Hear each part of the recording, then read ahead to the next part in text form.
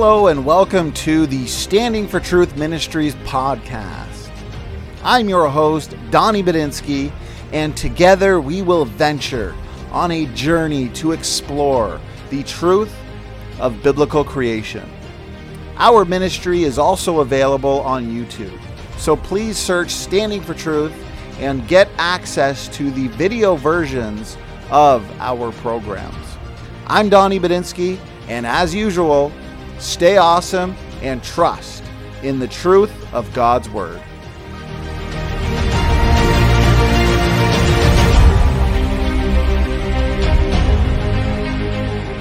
Hey, good evening, folks. My name is Sam. I'm going to be the moderator tonight for tonight's debate, and I'm pumped to have a front row seat to this anticipated debate. So the title of the title of tonight's debate will be the Great Ancestry Debate. The question is, do genetics support the universal or the separate ancestry?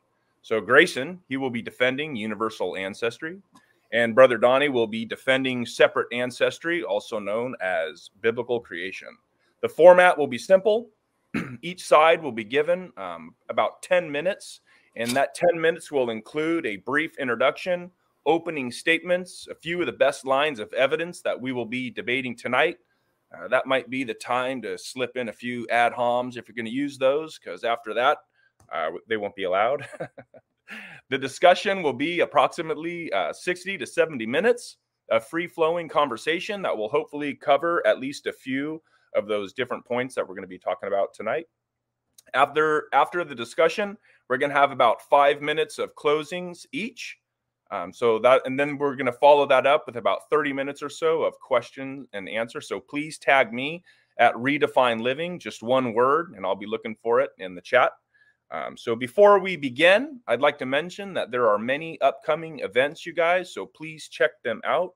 There are also many ways that you guys can support this channel, not only financially, although financially is welcome, but you can just hit that thumbs up or share this around, and that really helps the algorithm. And so if you guys haven't subscribed already, then do that now and hit that notification bell so you guys can be notified every time one of these important debates comes up.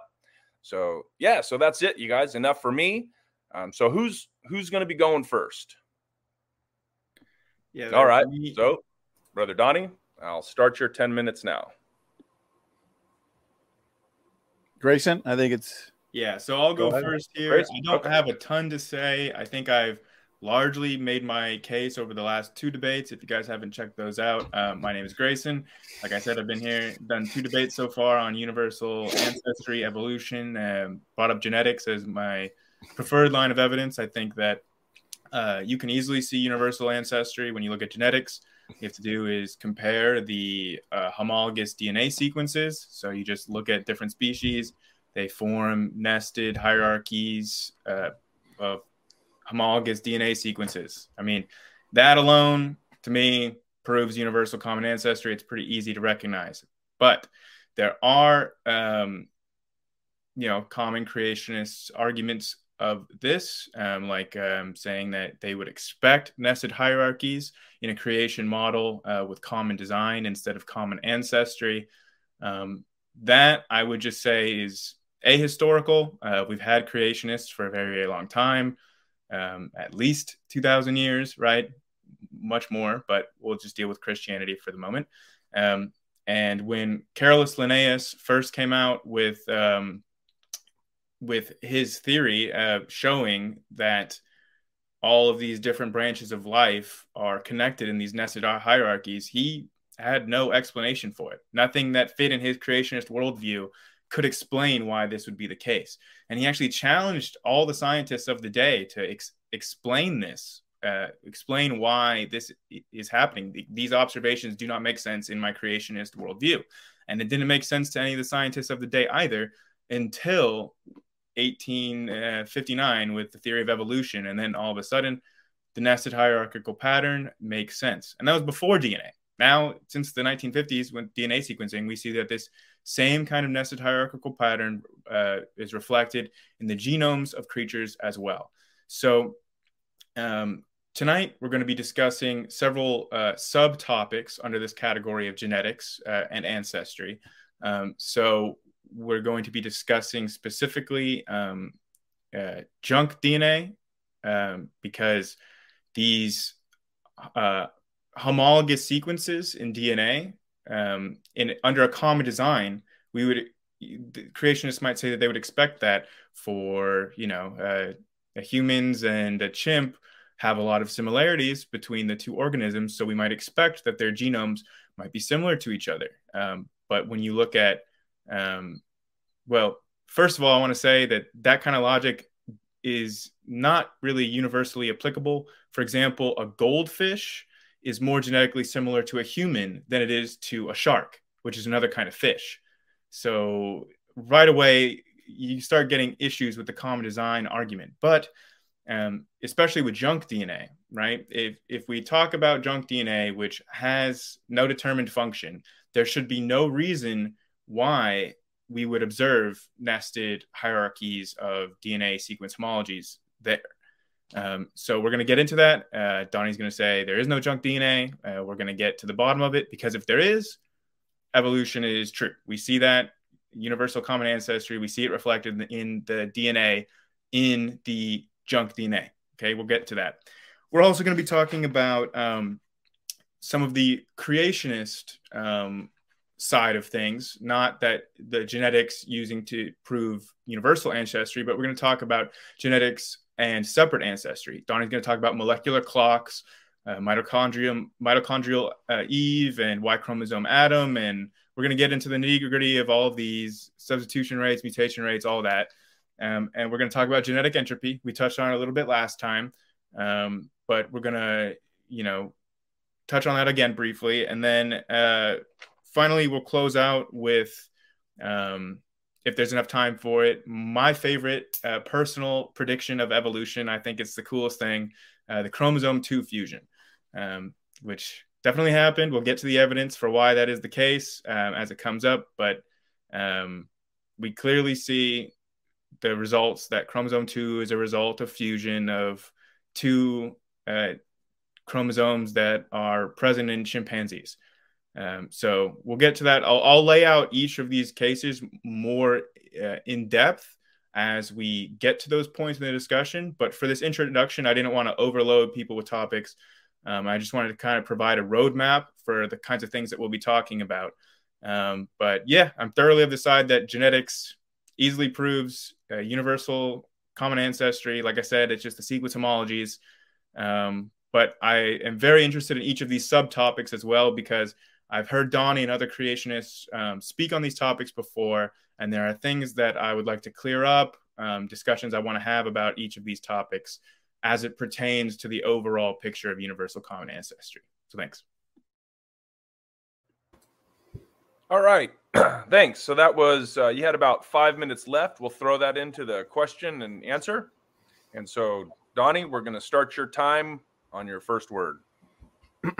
Okay. Thank you. Don't start it on this first word, but let me let me get the screen share up. And Doki Doki in the chat said, have we done another accidental merging of the intro and opening statements? No, this time was intentional. So before I get to my opening statement, what Grayson and I want to do is give everybody as much discussion as possible. Okay, we want to be as comprehensive as possible in this debate. And so rather than having long openings, long rounds of rebuttals, which we've done so many times in the past, we're going to make this more of a free-flowing discussion on each topic. And in terms of the opening statements, we're just laying down the foundation. So with that, here we go. Start my timer, and I will go full screen. And let's have some fun. So the great ancestry debate, Donny versus Grayson. This is my debate number 100, at least in terms of formal debates. So I'm extra excited for this one. I've wanted to get number 100 in there for a month now. So the title, does genetics support universal or common ancestry? Last month, we debated common ancestry in general, universal or separate ancestry. And we discussed all aspects of the ancestry debate, So that included morphology, anatomy, but the fossil record. But with this debate, we're just focusing on genetics primarily as the thesis. So universal or separate ancestry. And this verse right here, guys, tells us clearly that man was created separately from any other form of life. And this includes your great apes. Genesis 2:7. And the Lord God formed a man of the dust of the ground and breathed into his nostrils the breath of life. And man became a living soul. And this verse here in Genesis 2:21-22, and he took one of his ribs and closed up the flesh instead thereof, and the rib which the Lord God had taken from man made he a woman and brought her unto the man. This teaches that Eve, the mother of us all, was also created separate from any other form of life. These verses have some very significant scientific implications. So the Bible claims to be the history book of the universe. The Bible teaches special creation and separate ancestry. I've written numerous books on this specific topic. Grayson here has specifically read my special creation book. I've got it over there to my right. And so I'm really looking forward to this discussion because he's well studied on these issues. So this will be edifying for the audience. Now, since again the Bible claims to be the history book of the universe, we should be able to examine its claims to modern scientific data. And it turns out that the scientific data overwhelmingly confirms the Bible's statements on ancestry. I am defending the biblical model of ancestry tonight, which is separate ancestry or independent origins. I am going to argue that humans are a special creation, and this initial creation with Adam and Eve here, as we read in these opening verses, was separate from other forms of life, such as chimpanzees, monkeys, whales, and strawberries. It is Grayson who will be arguing tonight for universal common ancestry, where he would indeed say that humans, chimpanzees, monkeys, whales, and strawberries are related. That is why he is arguing for universal common ancestry, which makes his burden of proof tonight to demonstrate this scientifically. Now, if I can demonstrate that humans are not related to the great apes, then this means they definitely are not related to whales and plants. And by demonstrating this, I meet my burden of proof. But again, for Grayson to meet his burden of proof for tonight's debate, he needs to demonstrate that all life is related, and this includes dogs and apples. So here on the slide, you'll see an image of the separate ancestry model. This is a basic image where we have humans separate from your great apes. Now, the evolutionists would look to humans, and according to taxonomy, which according to my notes, Grayson spent his opening on with Linnaeus, nested hierarchies in anatomy, physiology, morphology, and genetics. If you think of taxonomy, kingdom, phylum, class, order, family, genus, species, well, we would say, the evolutionists would say that humans are human great apes. And then your gorillas, your chimpanzees, orangutans, your Australopithecine-like ancestors, they are non-human great apes. But we would draw a line right here. As you can see, you got Homo sapiens starting with Adam and Eve, and living humans today with your side branches, okay? Floresiensis, Naledi, Denisovans, Neanderthal, and Erectus. And we can demonstrate this. We can demonstrate that there is a line in ancestry, that we have boundaries, especially in terms of genetics, by looking to the lines of evidence that I am going to be using tonight and that we are going to be discussing tonight. That includes genetic entropy, which is the accumulation of deleterious mutations in populations over time. I'm going to be looking to evidence for Y chromosome Noah, mitochondrial Eve, and of course, DNA function. Now, why DNA function is so important is because the evolutionary community, or the evolutionist model, and the creation model have two very different explanations in terms of the origin of the majority of our DNA differences. So evolutionists would look to mutations as essentially being the source for nearly all genetic variation, okay, especially in your autosomal nuclear DNA. But the creationists, we look to what's called created heterozygosity, that God would have front-loaded the original created kinds, and of course, Adam and Eve, with pre-existing DNA variation. And these DNA elements this DNA diversity would be beneficial and functional. And I have said many times before in the past that if you have heterozygous ancestors, an almost limitless assortment of combinations of chromosomes, genes, and traits are feasible. And what you can do is go back to basic genetics and alleles. And what you have is uppercase A, lowercase a, uppercase B, lowercase b. This is what is referred to as heterozygosity, a state of DNA diversity. Now, if you do this or apply this to the millions of DNA positions in the genome, let's say in millions of DNA positions in the genome, and then you also have recombination and gene conversion where you can shuffle up these DNA differences every single generation, you will achieve new varieties of combinations of traits quickly.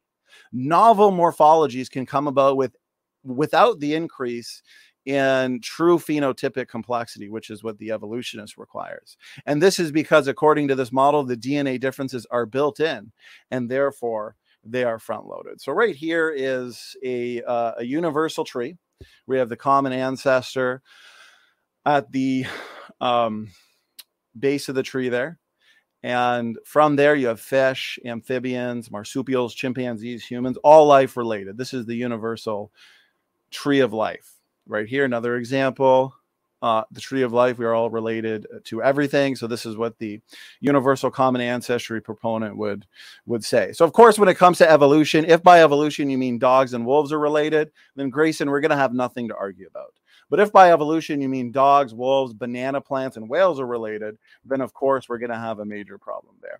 So right here we have an example of what I was talking about earlier. We have 2 copies of the same gene that would make you homozygous. That wouldn't make much sense of God's command to be fruitful and multiply. Okay, what would make sense both theologically and scientifically is that God would have created Adam and Eve heterozygous. So here on the left, scenario 1, we see DNA copies are different. That's a heterozygous state, and that makes sense, okay?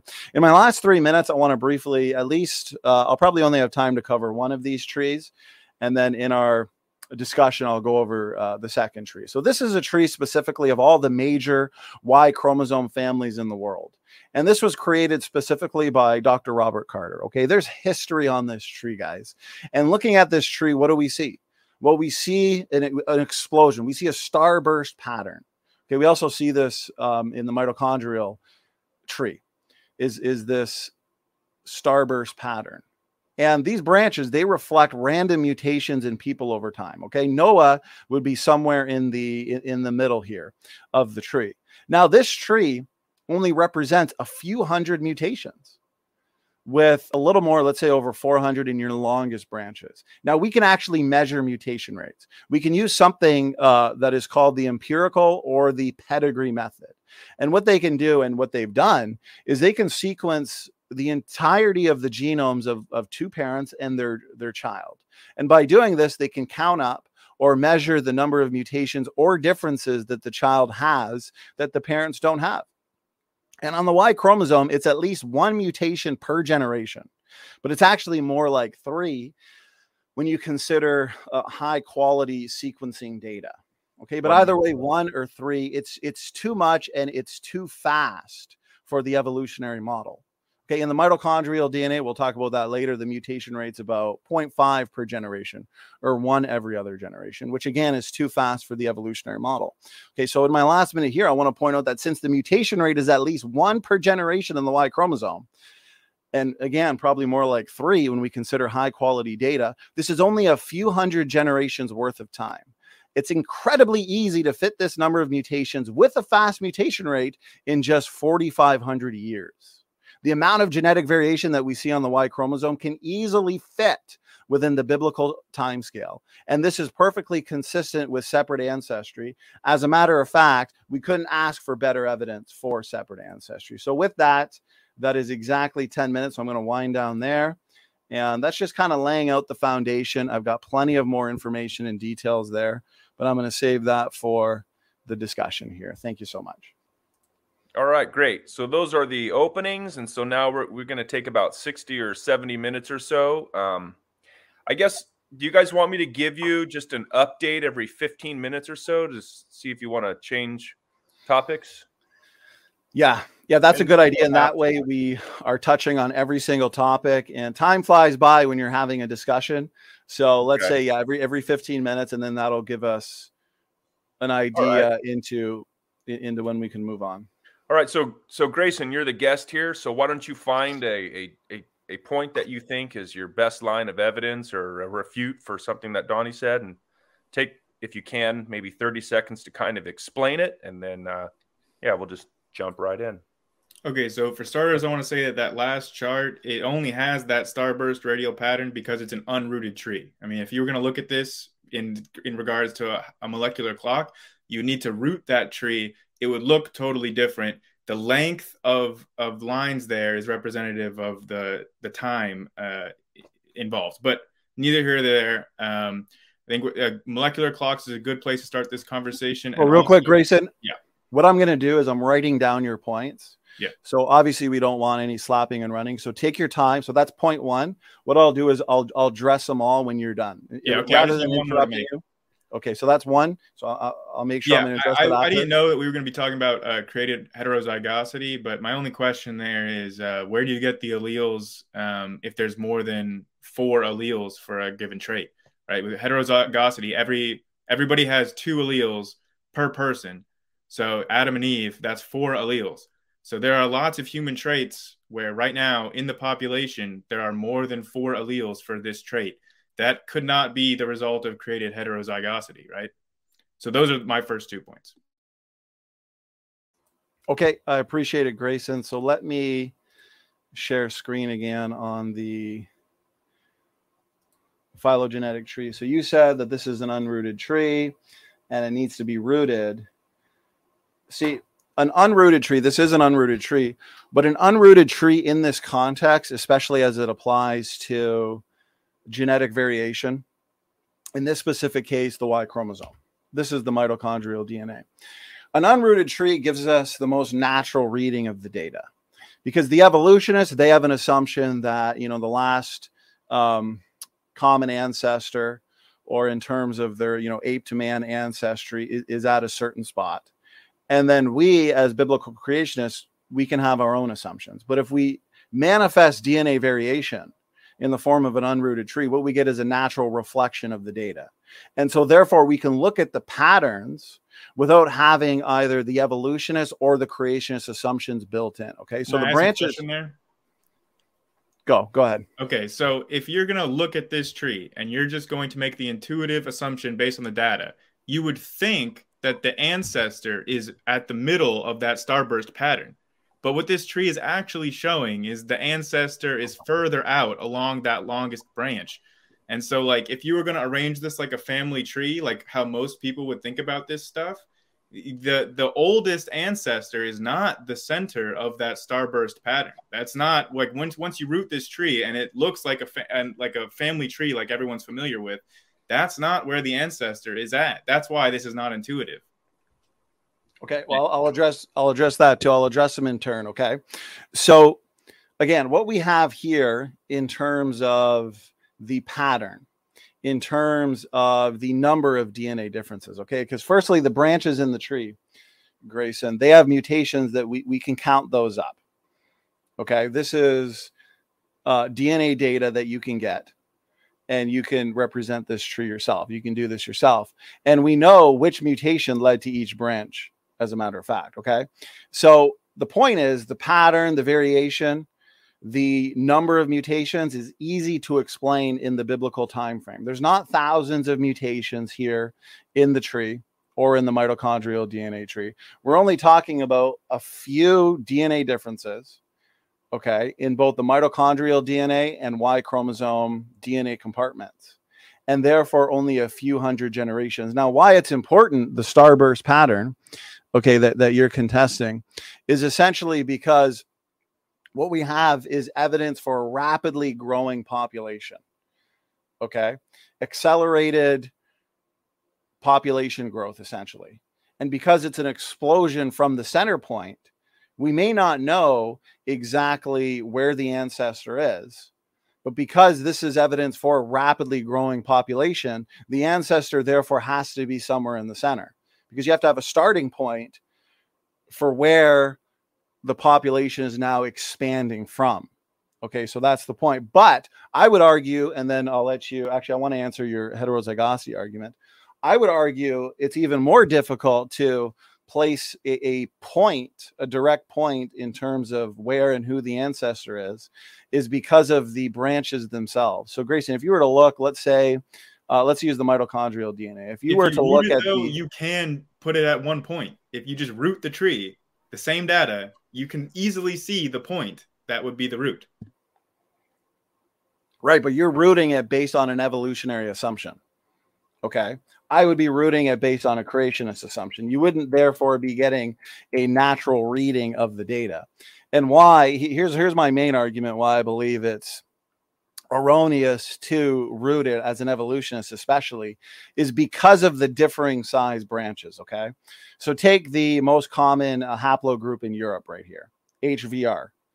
Okay, this is the mitochondrial DNA tree for the audience sake, not the Y chromosome. Well, here's the thing. These people, they go back to a common female ancestor. And if all these people represented by these branches come from a common ancestor in the past, which they do, because this is just a natural representation of the DNA variation in the mitochondrial chromosome, okay, and the branch lengths equal the number of mutations, which we know is a fact, there's no dispute there, then that means in the same amount of time, the same family have picked up twice as many mutations as their closest living relatives. You have differing size branches. You have people living together, people living at the same time that are picking up, some of them more than 2 times the amount of mutations than their closest living relatives. So that means you can't look at the branches and determine where exactly that root is. You also can't make evolutionary assumptions in terms of when we apparently split from a common ancestor with the chimpanzee. You can't make those types of assumptions and determinations because of the differing sized branches. That means mutation rates are variable. Mutation rates are variable among living people and people groups. Before I go on, I don't want to say too many points. I've still got your heterozygosity objection noted, but I'll address that after. You could take some time to address what I said there.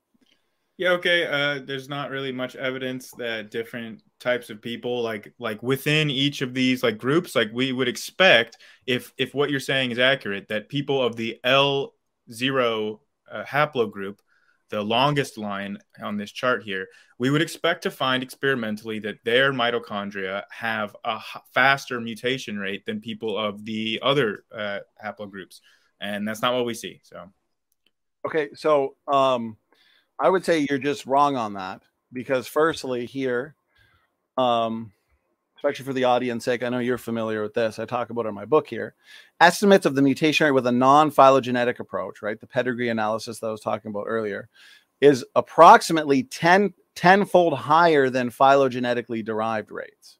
So if you were to look to the evolutionary phylogenetic method rather than the pedigree method, they are admitting here in the secular literature, this is 2022, that your pedigree rates, your observed rates are at least 10 times higher than phylogenetically derived rates. I agree with that.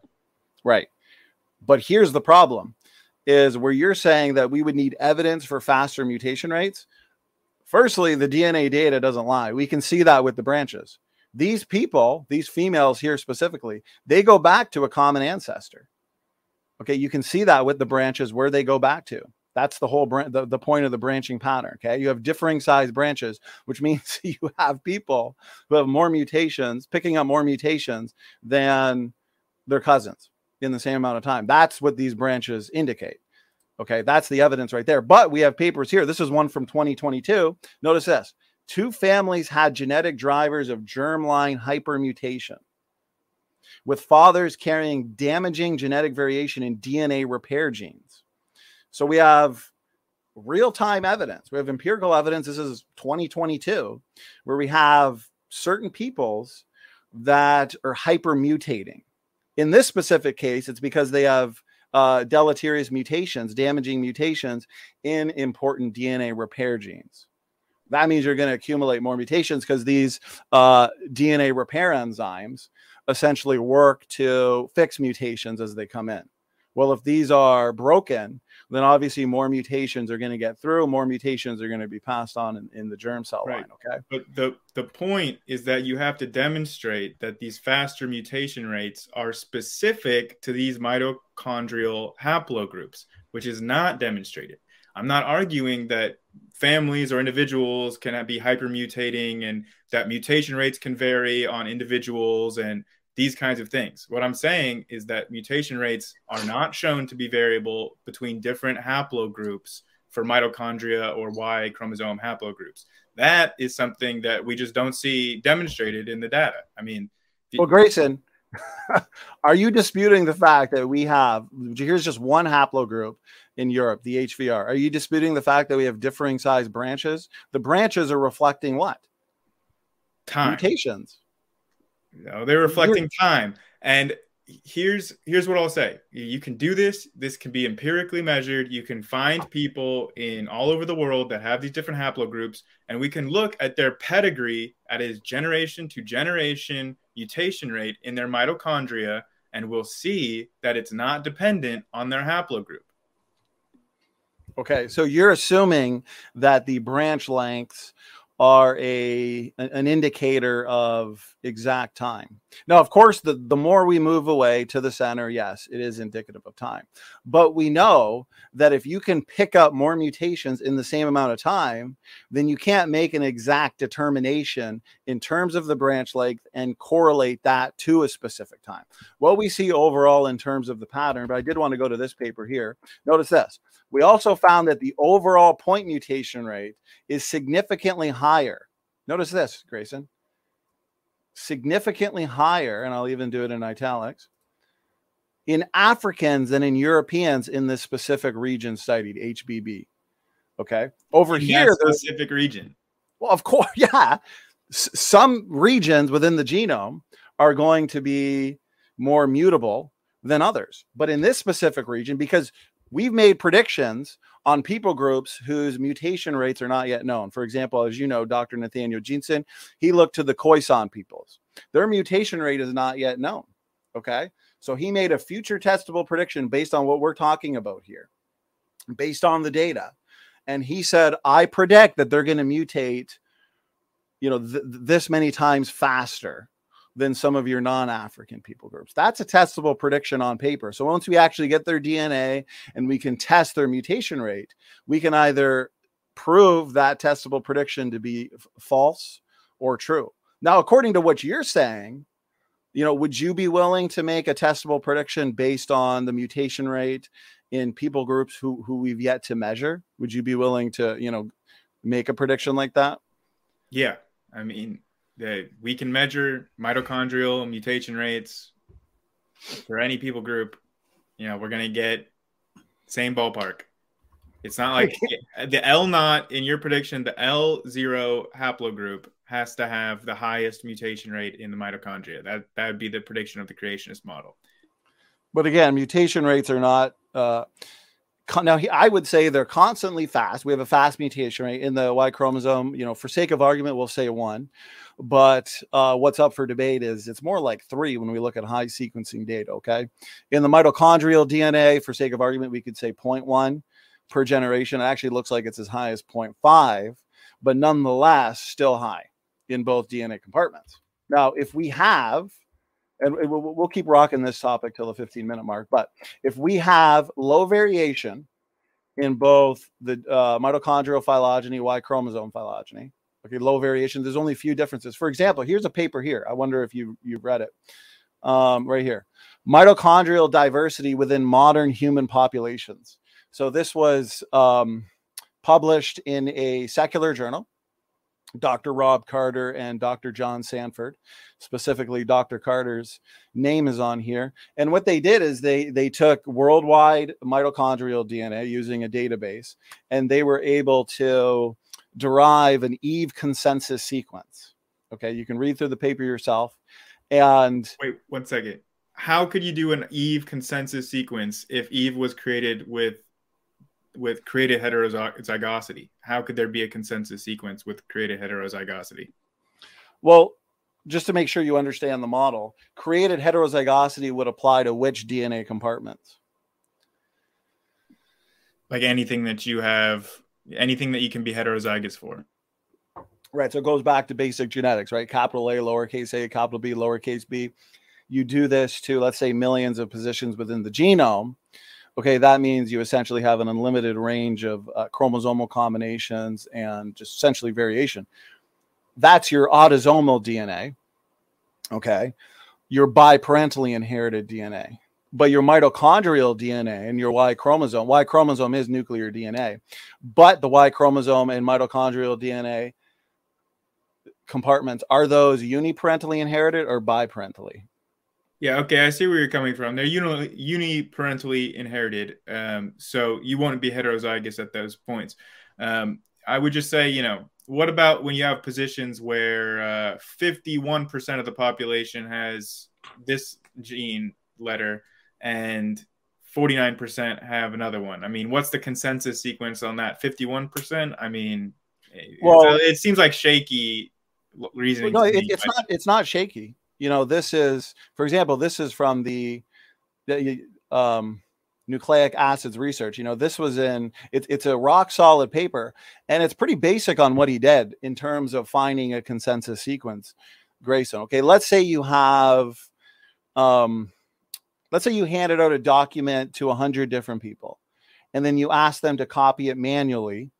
Well, what we would find is mistakes in every copy written out by each person. Okay, so what you and I could do hypothetically is go through all of these copies, find the rare deviants, and then by removing them, we can find out what the original sequence was prior to the mistakes. And that's exactly what they did here. You can read the paper for yourself. Again, it's not in a creationist journal or anything like that. Here's the results. And what they found, Grayson, was that roughly 21 mitochondrial DNA mutations per person exist. What that means is you and I, we're approximately 21 mutations removed from the Eve consensus sequence. Okay, well, here's the thing. If the mitochondrial DNA is variable within people in terms of the mutation rate, but the mutation rate in the mitochondrial DNA specifically is fast, 0.1 to 0.5 per generation, but we're only separated by, on average, 21 mutations, DNA differences. That's trivial. That's trivial. My question to you is, how do you get 200,000 years out of this genetic variation if this is only on average roughly 21 mitochondrial DNA mutations per person removed from the consensus sequence? Go ahead. Hold on. Okay. First of all, real quick, before you start to interrupt, I don't want to interrupt. It's been a great conversation, but we're a bit past the 15-minute mark. So if you guys want to move on or stay here, I'm just... Okay, well, something does need to be addressed. First of all, there is not any proof that people can have variable mitochondrial mutation rates. That hasn't been demonstrated. It's right there in the tree. I feel like you're just repeating talking points. Again. Like that's not measuring the tree. That's measuring the differences, right? Yeah, but it's represented on an unrooted phylogenetic tree. Exactly. And so the branches are the branches are allowed to naturally spread out. All this is the center of that tree is not where it's... We're not talking about the center. We're just talking about your different haplogroups and the fact that within those haplogroups, you have differing size branches. Well, if the branches reflect mutations over time, then that means if you have a longer branch and then a couple shorter branches in the same amount of time, that means you have people picking up more mutations than other people in the same amount of time. Yeah, that means mutation rates are variable. Starting from, right? If you start from the middle, then one branch seems longer than the other. If you start from a different area, all the branches are the same length, and the mitochondrial mutation rate is the same for all branches. It depends on where you start. That's why this graphic is worthless, because it's not rooted. Well, it's not worthless. So, anyways, the main thing that I wanted to move to was you're using the generation to generation pedigree mutation rate rather than using the substitution rate that's empirically found out. Okay? Hey, Grayson, before you move on, I feel like you didn't answer the question. First, okay, we're just going to have to agree to disagree, I guess. Whether it's rooted or unrooted, it's still a representation of worldwide mitochondrial DNA. Okay, in that paper by Dr. Rob Carter and Dr. John Sanford, published in a secular journal, where they discovered the Eve consensus sequence, which again, as I explained, is not difficult to find at all. What did they find? They found that the mutation rate is fast, and they found that on average, we differ by the Eve consensus sequence by only, 20 to 25 mutations. That's incredibly low. And so that fits perfectly within the biblical timescale. But you want to take this tree, the variation present in this tree, whether it's rooted or unrooted, it's the same variation. Okay. How do you take that back 200,000 years? That's a long time for such low variation. Okay, go. Are you saying because the pedigree versus? Yeah, because your mutation rate is way faster than the rate that you should be using. Because that you can't use the per generation like mutation rate, like how many mutations occur in me versus my parents versus my grandparents. That rate cannot be used because 99.99% of those mutations are going to be lost due to genetic drift. So it doesn't make sense, right? You're saying that there are these, 21 differences or whatever, but you can't use the per generation rate to calculate how many generations since there were no differences, because you can easily go back in time. Like ancient DNA is an entire field of science emerging in the early 2010s. We have ancient DNA. We have ancient mitochondrial DNA. We can go back and look at them, and it's not like they fit these predictions. The amount of differences between our mitochondrial DNA and the mitochondrial DNA of ancient DNA that we've found has, you would expect it to have somewhere between the different, like somewhere less than the 21 differences, right? But that's not what we observe. Like the number of differences predicted by the generational rate versus the amount of differences that we actually observe, like when we dig these people out of the ground and get their DNA, does not match. It matches the substitution rate. Okay, so a few points there. Again, if the mutation rates are variable, and we can see here, okay, 2022, 2 families had genetic drivers of germline hypermutation. We can see this today through genetic sequencing studies. Okay, and what they conclude is that environmental exposures, including ionizing radiation, can actually influence. So there's a number of influencers in terms of the mutation rate, how many mutations are transmitted to offspring. Okay, so we have real-time evidence for hypermutation. We also have real-time evidence here.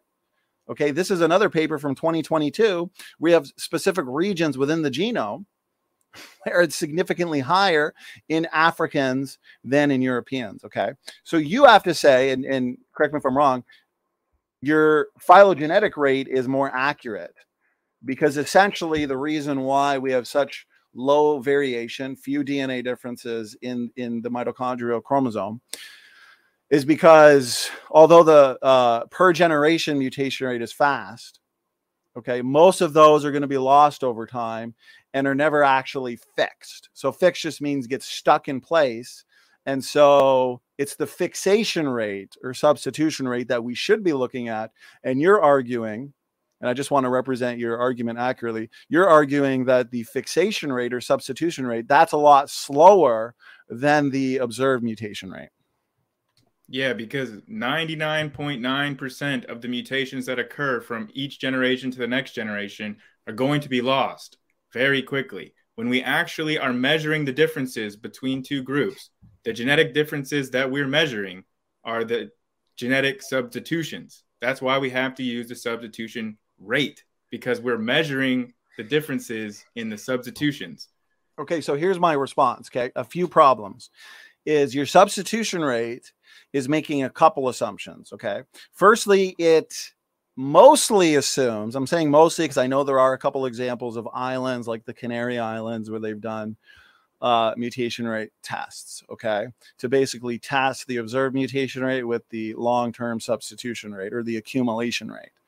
Okay, but most of the times that you read these papers, even in the Canary paper that Dr. Danster and Cardinal likes to cite, they admit 5 or 6 times that they are assuming humans and chimpanzees did split from a common ancestor about 7 million years ago. Okay, so in order to get your long-term substitution rate, your long-term accumulation rate, is you have to look at the DNA differences that, let's say, separate humans and chimpanzees.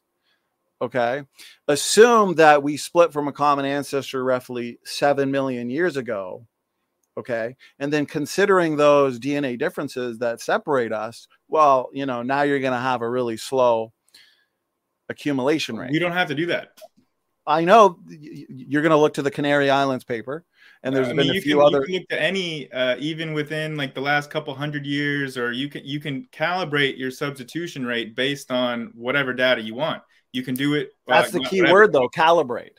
Yeah. So because that's how you're getting the rate. Is you have to look at an ancient like DNA. This could be ancient as in like 200 years ago, like no. Yeah, but you're okay. So if it's 200 years ago, you're calibrating with what? Archaeology. No, you could. Okay, look. We agree when the Roman Empire existed, right? Right. You can go to an archaeological site of a Roman, like a Roman archaeological site. We dig up, we find a Roman, we test their DNA. We so look 2,000 years ago? Yeah, like 2,000 years ago, right? This is well within the creationist time frame. We look at how many differences are between that Roman and then two of its ancestors from the modern day. And using that, we can calibrate our substitution rate. That makes a prediction, and then we can go dig up another. Where did they do this? And where did they do this? How? No. I'm saying so. Your example: dig up a dead Roman, get his DNA, find two ancestors or descendants from that specific from the Roman Empire, that are living, and then see how many differences have accumulated. Essentially, and then we can see that it doesn't follow the. I'm asking you for example, Grayson. What I'm doing. Notice this. Paper after paper supporting everything that I'm saying. So can you cite a paper where they've done this example? Supporting what you're saying. You're just showing papers saying that hypermutation exists.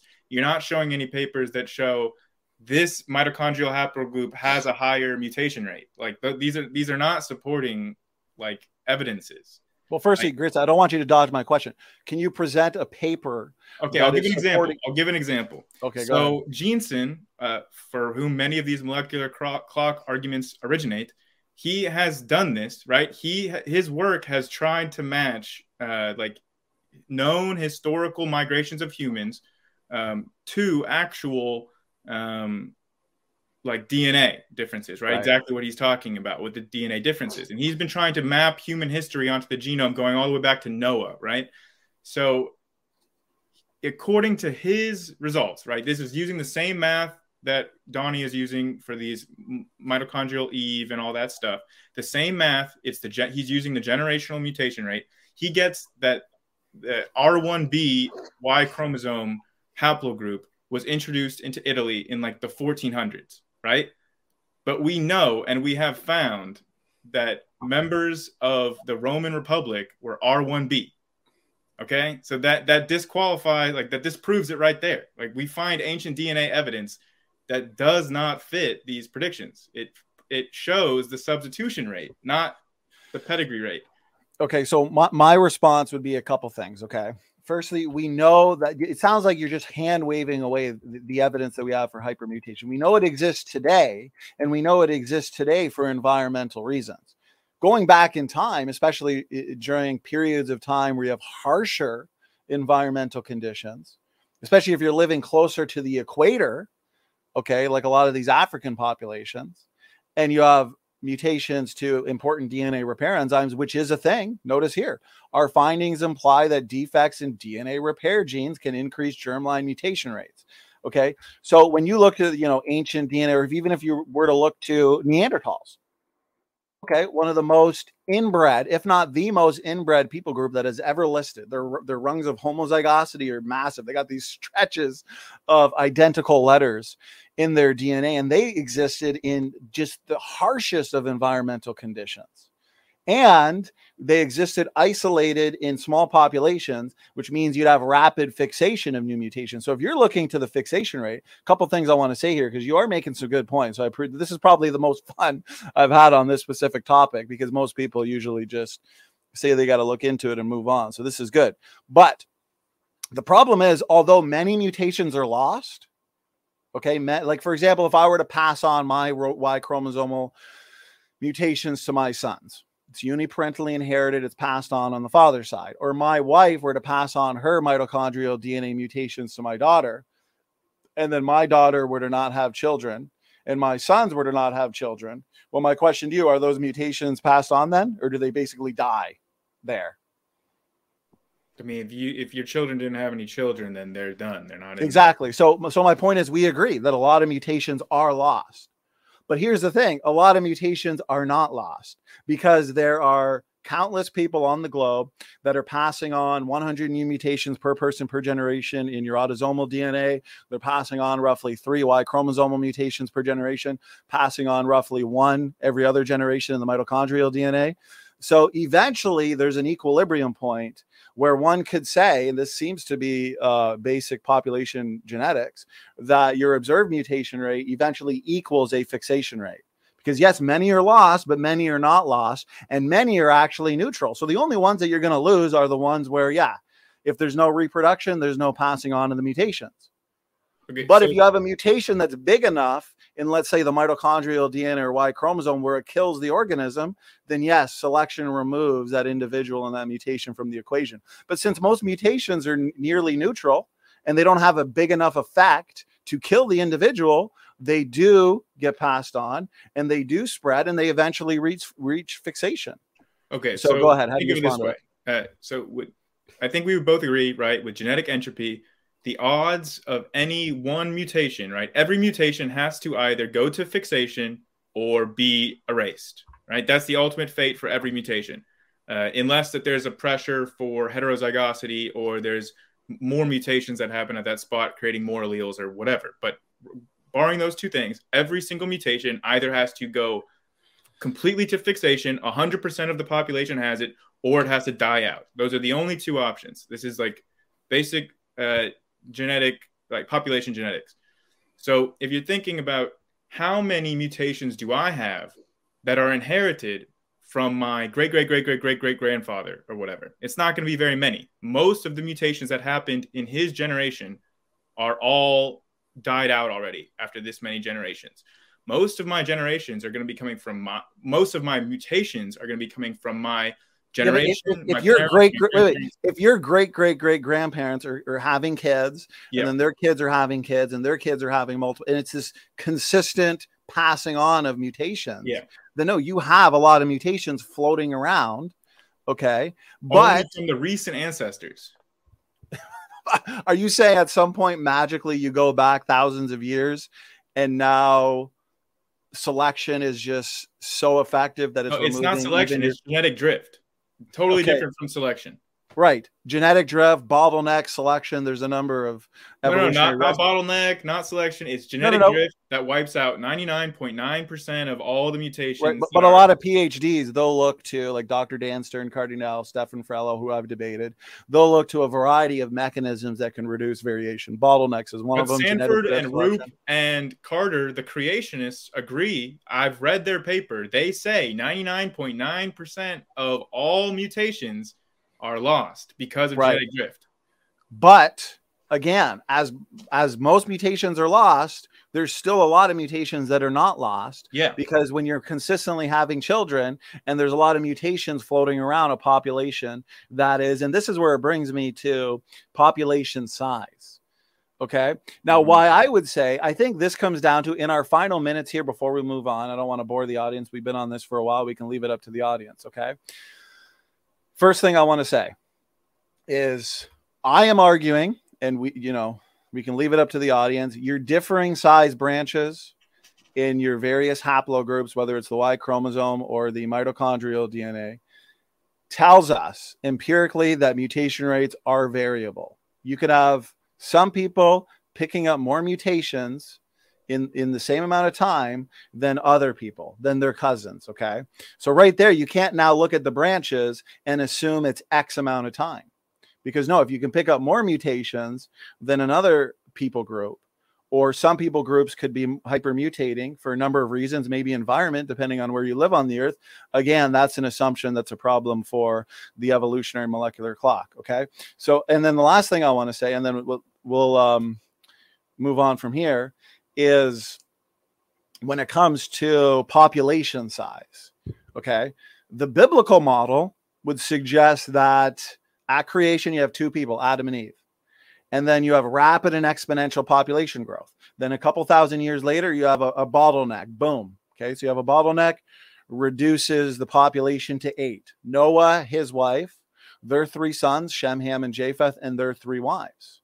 From there, everybody else is descended from, basically. Those are our ancestors, those 3 reproducing couples. What that means is you have 8 people followed by rapid and exponential population growth, and they don't spread out around the globe until a few hundred years later at the Tower of Babel. What does that mean?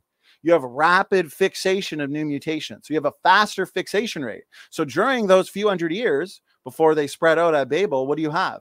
You have a fast mutation rate. You have a rapidly growing population that's basically isolated to a certain area, a geographic location on the globe. That's rapid fixation of new mutations. Then they spread out to all parts of the globe. That's where we find, allele frequency. Some are rare, some are not. If they're rare, then they're more recent. If they're common, they're probably created, okay? You can also find geographically specific Y chromosomes, which is fascinating evidence for the Babel dispersal. But here's the last thing I want to say, and then you can respond. That means with only on average 21 mitochondrial mutations separating any 2 people from the Eve consensus sequence as well, me about 20 mutations from the Eve consensus sequence, that can almost be entirely explained in that first 500 years after the flood, where you have rapid fixation and new mutations. So my point is, what's the most parsimonious explanation given in light of this data? Fast mutation rate, low variation, rapid fixation events after the flood? The biblical creation model. We have no problem with it. But you guys, you got to basically say that purifying selection, has been working overdrive. And the reason why we have such low variation that fits within the biblical time scale, but actually goes back 200,000 years to an out of Africa event, it's because X, Y, Z. And then also, I don't see any prediction. So I just find that the most parsimonious explanation is the separate ancestry model. And go ahead, Grayson. Hold on. Hold that thought, Grayson. Don't lose your train of thought. Definitely want you to respond to that. Just want to let you guys know we're a bit past the halfway mark. We're loving the conversation. We're looking forward to round 2. But I'm just letting you know that we are past the halfway mark at this point. So if we want to change the subject after you respond to this, Grayson, I suppose you can do that. Why don't we do this? We'll give Grayson the last word on this round, and then whatever the next round is, I'll get the last word on that one. Sounds good. Okay. Sure. Yeah, I'll just say real quick, nobody's arguing that hypermutation happens. Hypermutation definitely happens. It hasn't been shown to happen between large groups of people. That's what that chart was showing, not individuals, but groups of people. You can find one little location on the genome that, this has a higher mutation rate in Africans than Europeans.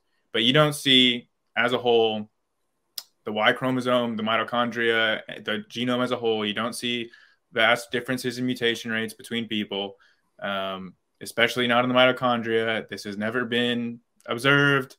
So until it is observed, I'm just going to say, where's the evidence? And finally, we can make predictions using Jeanson's model, using the molecular clocks of creationists. We can make predictions for what kind of ancient DNA we're going to dig up. And then when we go and dig up the ancient DNA, the whole field of ancient DNA, which, like I said, emerged in the 2010s, it's relatively recently, but we have a lot of material, like thousands of ancient genomes. They debunk this thoroughly. We see the mutations that they have in relation to the consensus sequence that the creationists posit. We see that they don't fit their model. Ancient DNA debunks this. So for our next topic, I guess since we're kind of already at the halfway point, and we kind of did discuss genetic entropy a bit in our... Well, I will say this. We did agree if we have to go longer, like if we got to up the conversation, another 20 minutes, we can do that too. Because and that's why we did. I know that a lot of the ground that we covered in our last debate about genetic entropy, we don't need to necessarily rehash that unless you have certain points. My points on genetic entropy are the same as in our last debate, so I would encourage people to go and watch that. If you have anything different, maybe we could just touch on it briefly or move on to junk DNA. Let me say this, because I said I'd give you the last word. I'm not going to respond to everything that you said. I want to now segue into, because I don't want to leave anything hanging. And you did ask me a question on heterozygosity and allele. So I want to make sure I answer that. And then I'll segue into genetic entropy. But I want to point out, because you were saying that, Rob Carter believes this, John Sanford believes that. And so here's an article, technical article, where Dr. Rob Carter addresses Dan Stern Cardinal in detail. Now, again, for the audience sake, this is the same PhD who's published on mitochondrial DNA in the secular literature. He came up with the Eve consensus sequence. You know, he knows his stuff. He's an expert in this. So what he said was, he, referring to Dan Stern Cardinal, claims I misunderstand the substitution rate versus the mutation rate. He says, I am perfectly well aware that the long-term substitution rate is not the same as the genealogical mutation rate. However, over long periods of time, and this is what I was saying to you, over long periods of time in a population in mutation drift equilibrium, the two are nearly equal. Because notice this, there is also not, as he claims, a conflict between the thought that A, most mutations are lost due to drift, what you were saying, and the mutation rate is approximately the same as the fixation rate. Why? Because, and remember, this is what I was arguing, because even if most mutations are lost in a large population, many are not. This is basic population genetics. So, you know, a lot of evolutionists will say, well, Dr. Carter says this and believes this. Dr. Sanford says this and believes this. But then they elaborate by saying, even though most mutations are lost in large populations, many are not. So I'm not going to respond to your other points that you made there, because I did say I'd give you the last word. I'm not sure if you read that article. I do recommend it. Let me quickly address the point you made on, got a lot of notes here. So you said, most people have 2 alleles per person. So 4 alleles. How do you explain positions in the genome where you have more than a couple alleles if created heterozygosity is true? I pointed out earlier that for the audience sake, okay, heterozygosity just means a state of DNA diversity. Homozygosity is a state of no DNA diversity, where you'd have, basically the same letter at the same gene, rather than a different one. Now, most of the world's variation, though, is only 2 alleles, A or C, G or T.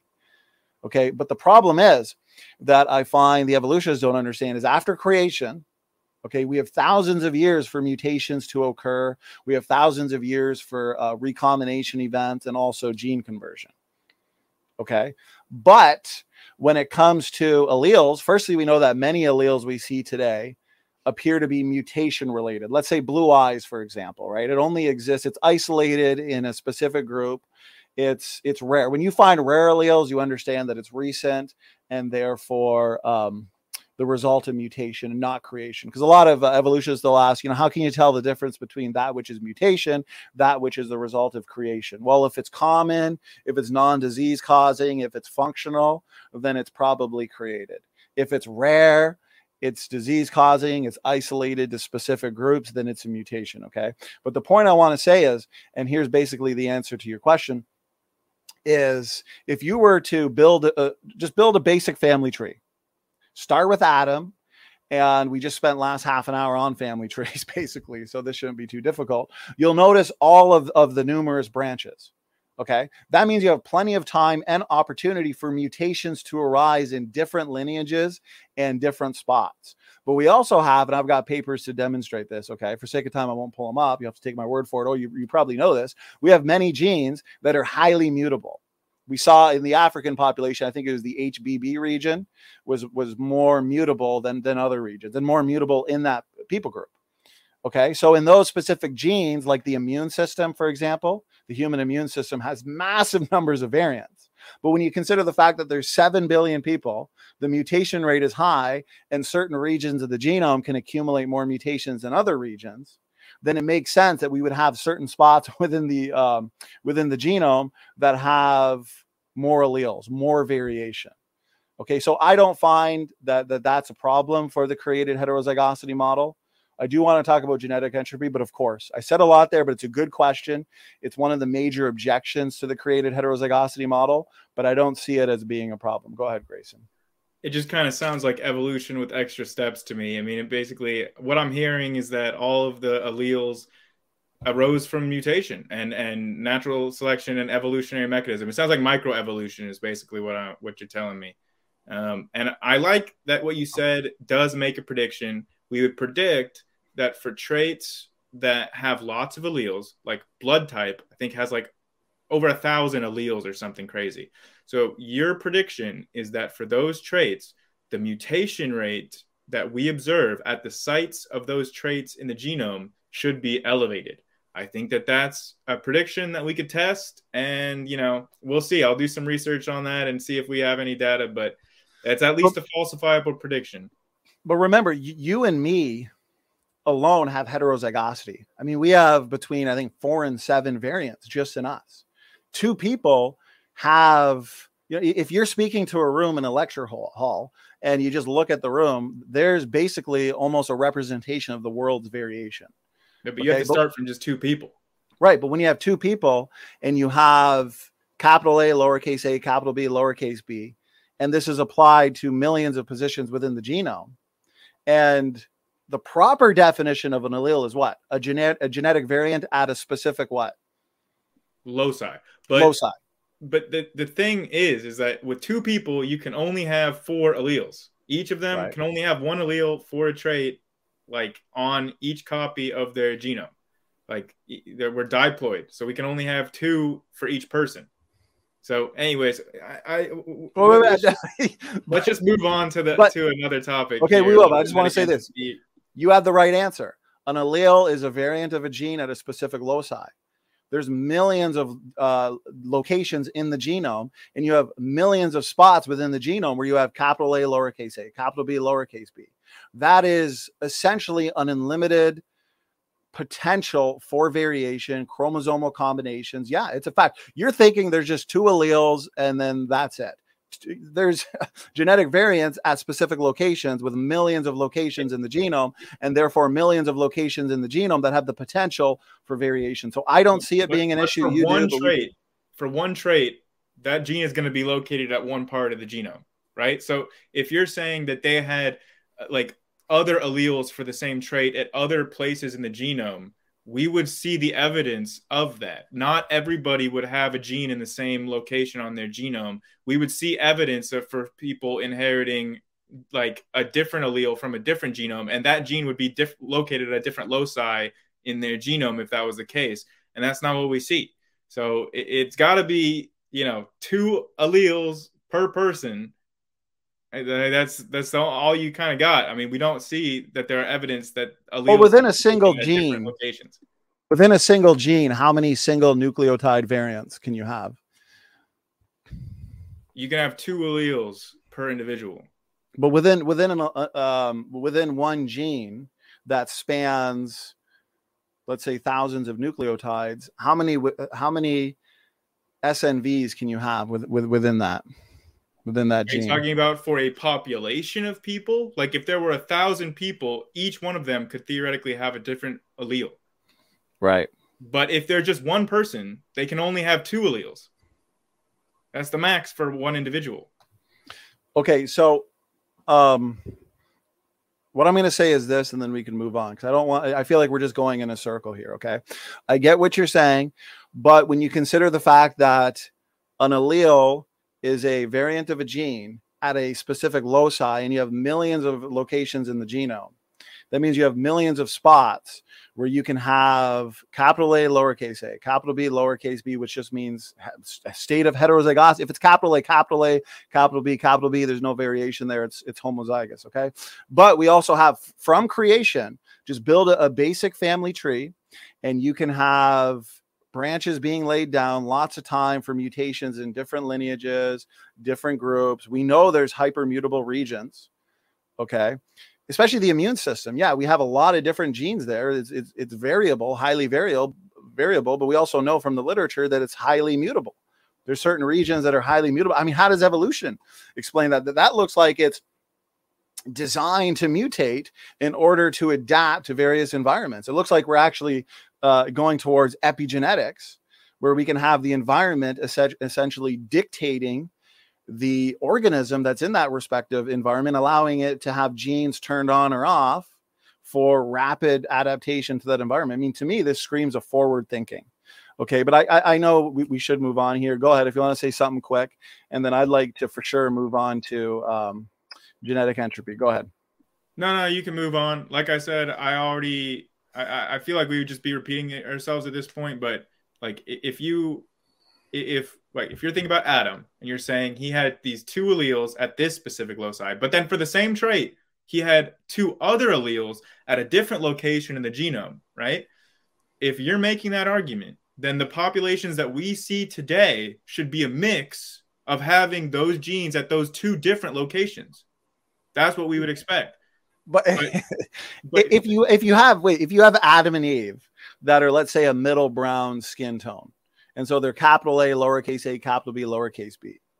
From there, those DNA differences, those simple DNA differences, okay, you can get every single shade of skin. So yeah, just from that variation there on that one trait, skin color. Okay, although there's a lot of other genes that are involved in skin color too. It's not as basic as that, but let's just say for simplification's sake, yeah, that middle brown skin based on the pre-existing heterozygosity, you get every single shade of skin because you have a lot of different mixes there. You have a lot of potential there for variation. You guys, as the evolutionists, you guys are the ones that want to say, well, variations and speciation events, that takes millions of years, because you guys explain the majority of genetic variation as being the result of mutations over time. So you need thousands to millions of years to accumulate mutations, accumulate the necessary variation for selection to act upon and for recombination to reshuffle per generation. But if those differences are already built in from creation, focus on one trait. Sure, take skin color. Capital A, lowercase a, capital B, lowercase b, boom. You have the potential for every single shade of skin on the planet. But that's just one trait. And we have millions of positions in the genome. We have millions of spots that can be heterozygous, and therefore tons of variation with all types of traits. So I don't see there being a problem. I guess you do. Have a quick final word, I guess, and then we'll move on to genetic entropy. My final word on this is that each individual can only ever have two alleles, one for each copy of their chromosome, right? It can't be at a different loci in the genome, or we would see that. We don't see that when we look at people's genomes today. Everybody's got them at the same loci, majoritively. There's non-homologous recombinations and all that, but for the vast majority of people have them at the same loci. It's not what we'd expect to see. So Adam and Eve would each have a maximum of two alleles each, which is not sufficient to explain all the traits. That's my closing remarks. Do you want to skip to junk DNA, or you want to go through? Because like I said, we already talked about genetic entropy a lot in our last debates. If you've got new points to bring up, we can address those. But good question. I think junk DNA and genetic entropy go hand in hand. Actually, created heterozygosity, what we were just talking about, goes hand in hand too, because the prediction of design diversity, okay, is DNA function.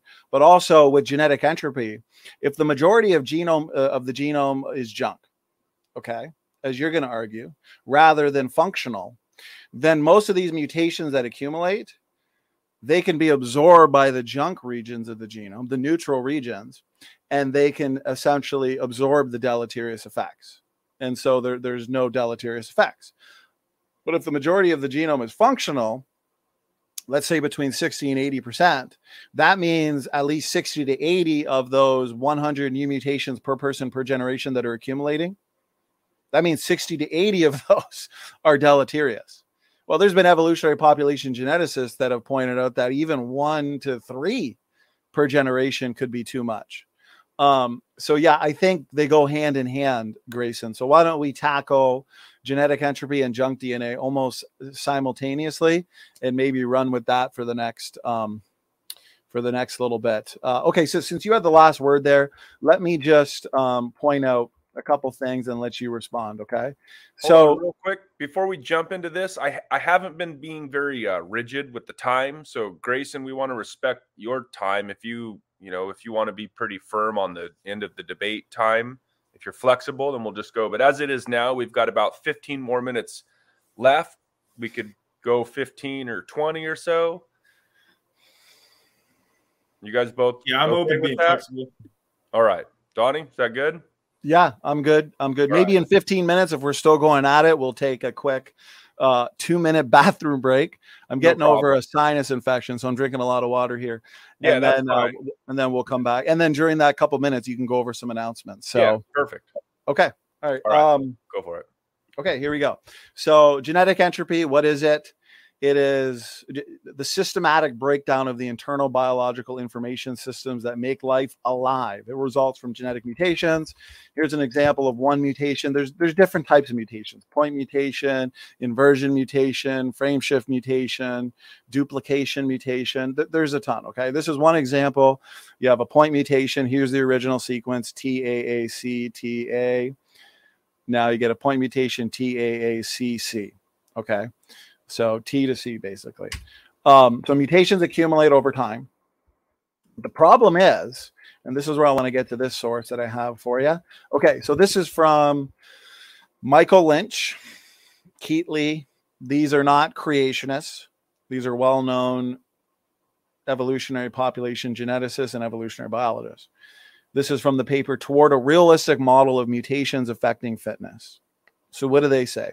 In summary, the vast majority of mutations are deleterious. This is one of the most well-established. So right off the bat, let's not deny that most mutations are deleterious. Okay. The solutions have to take into account this basic fact. I do deny that. Well, then you're denying a well-established principle of evolutionary genetics, because they're saying that this is supported by both molecular and quantitative genetic data. So is it your position that you disagree with this summary here? The consensus of geneticists is the nearly neutral model.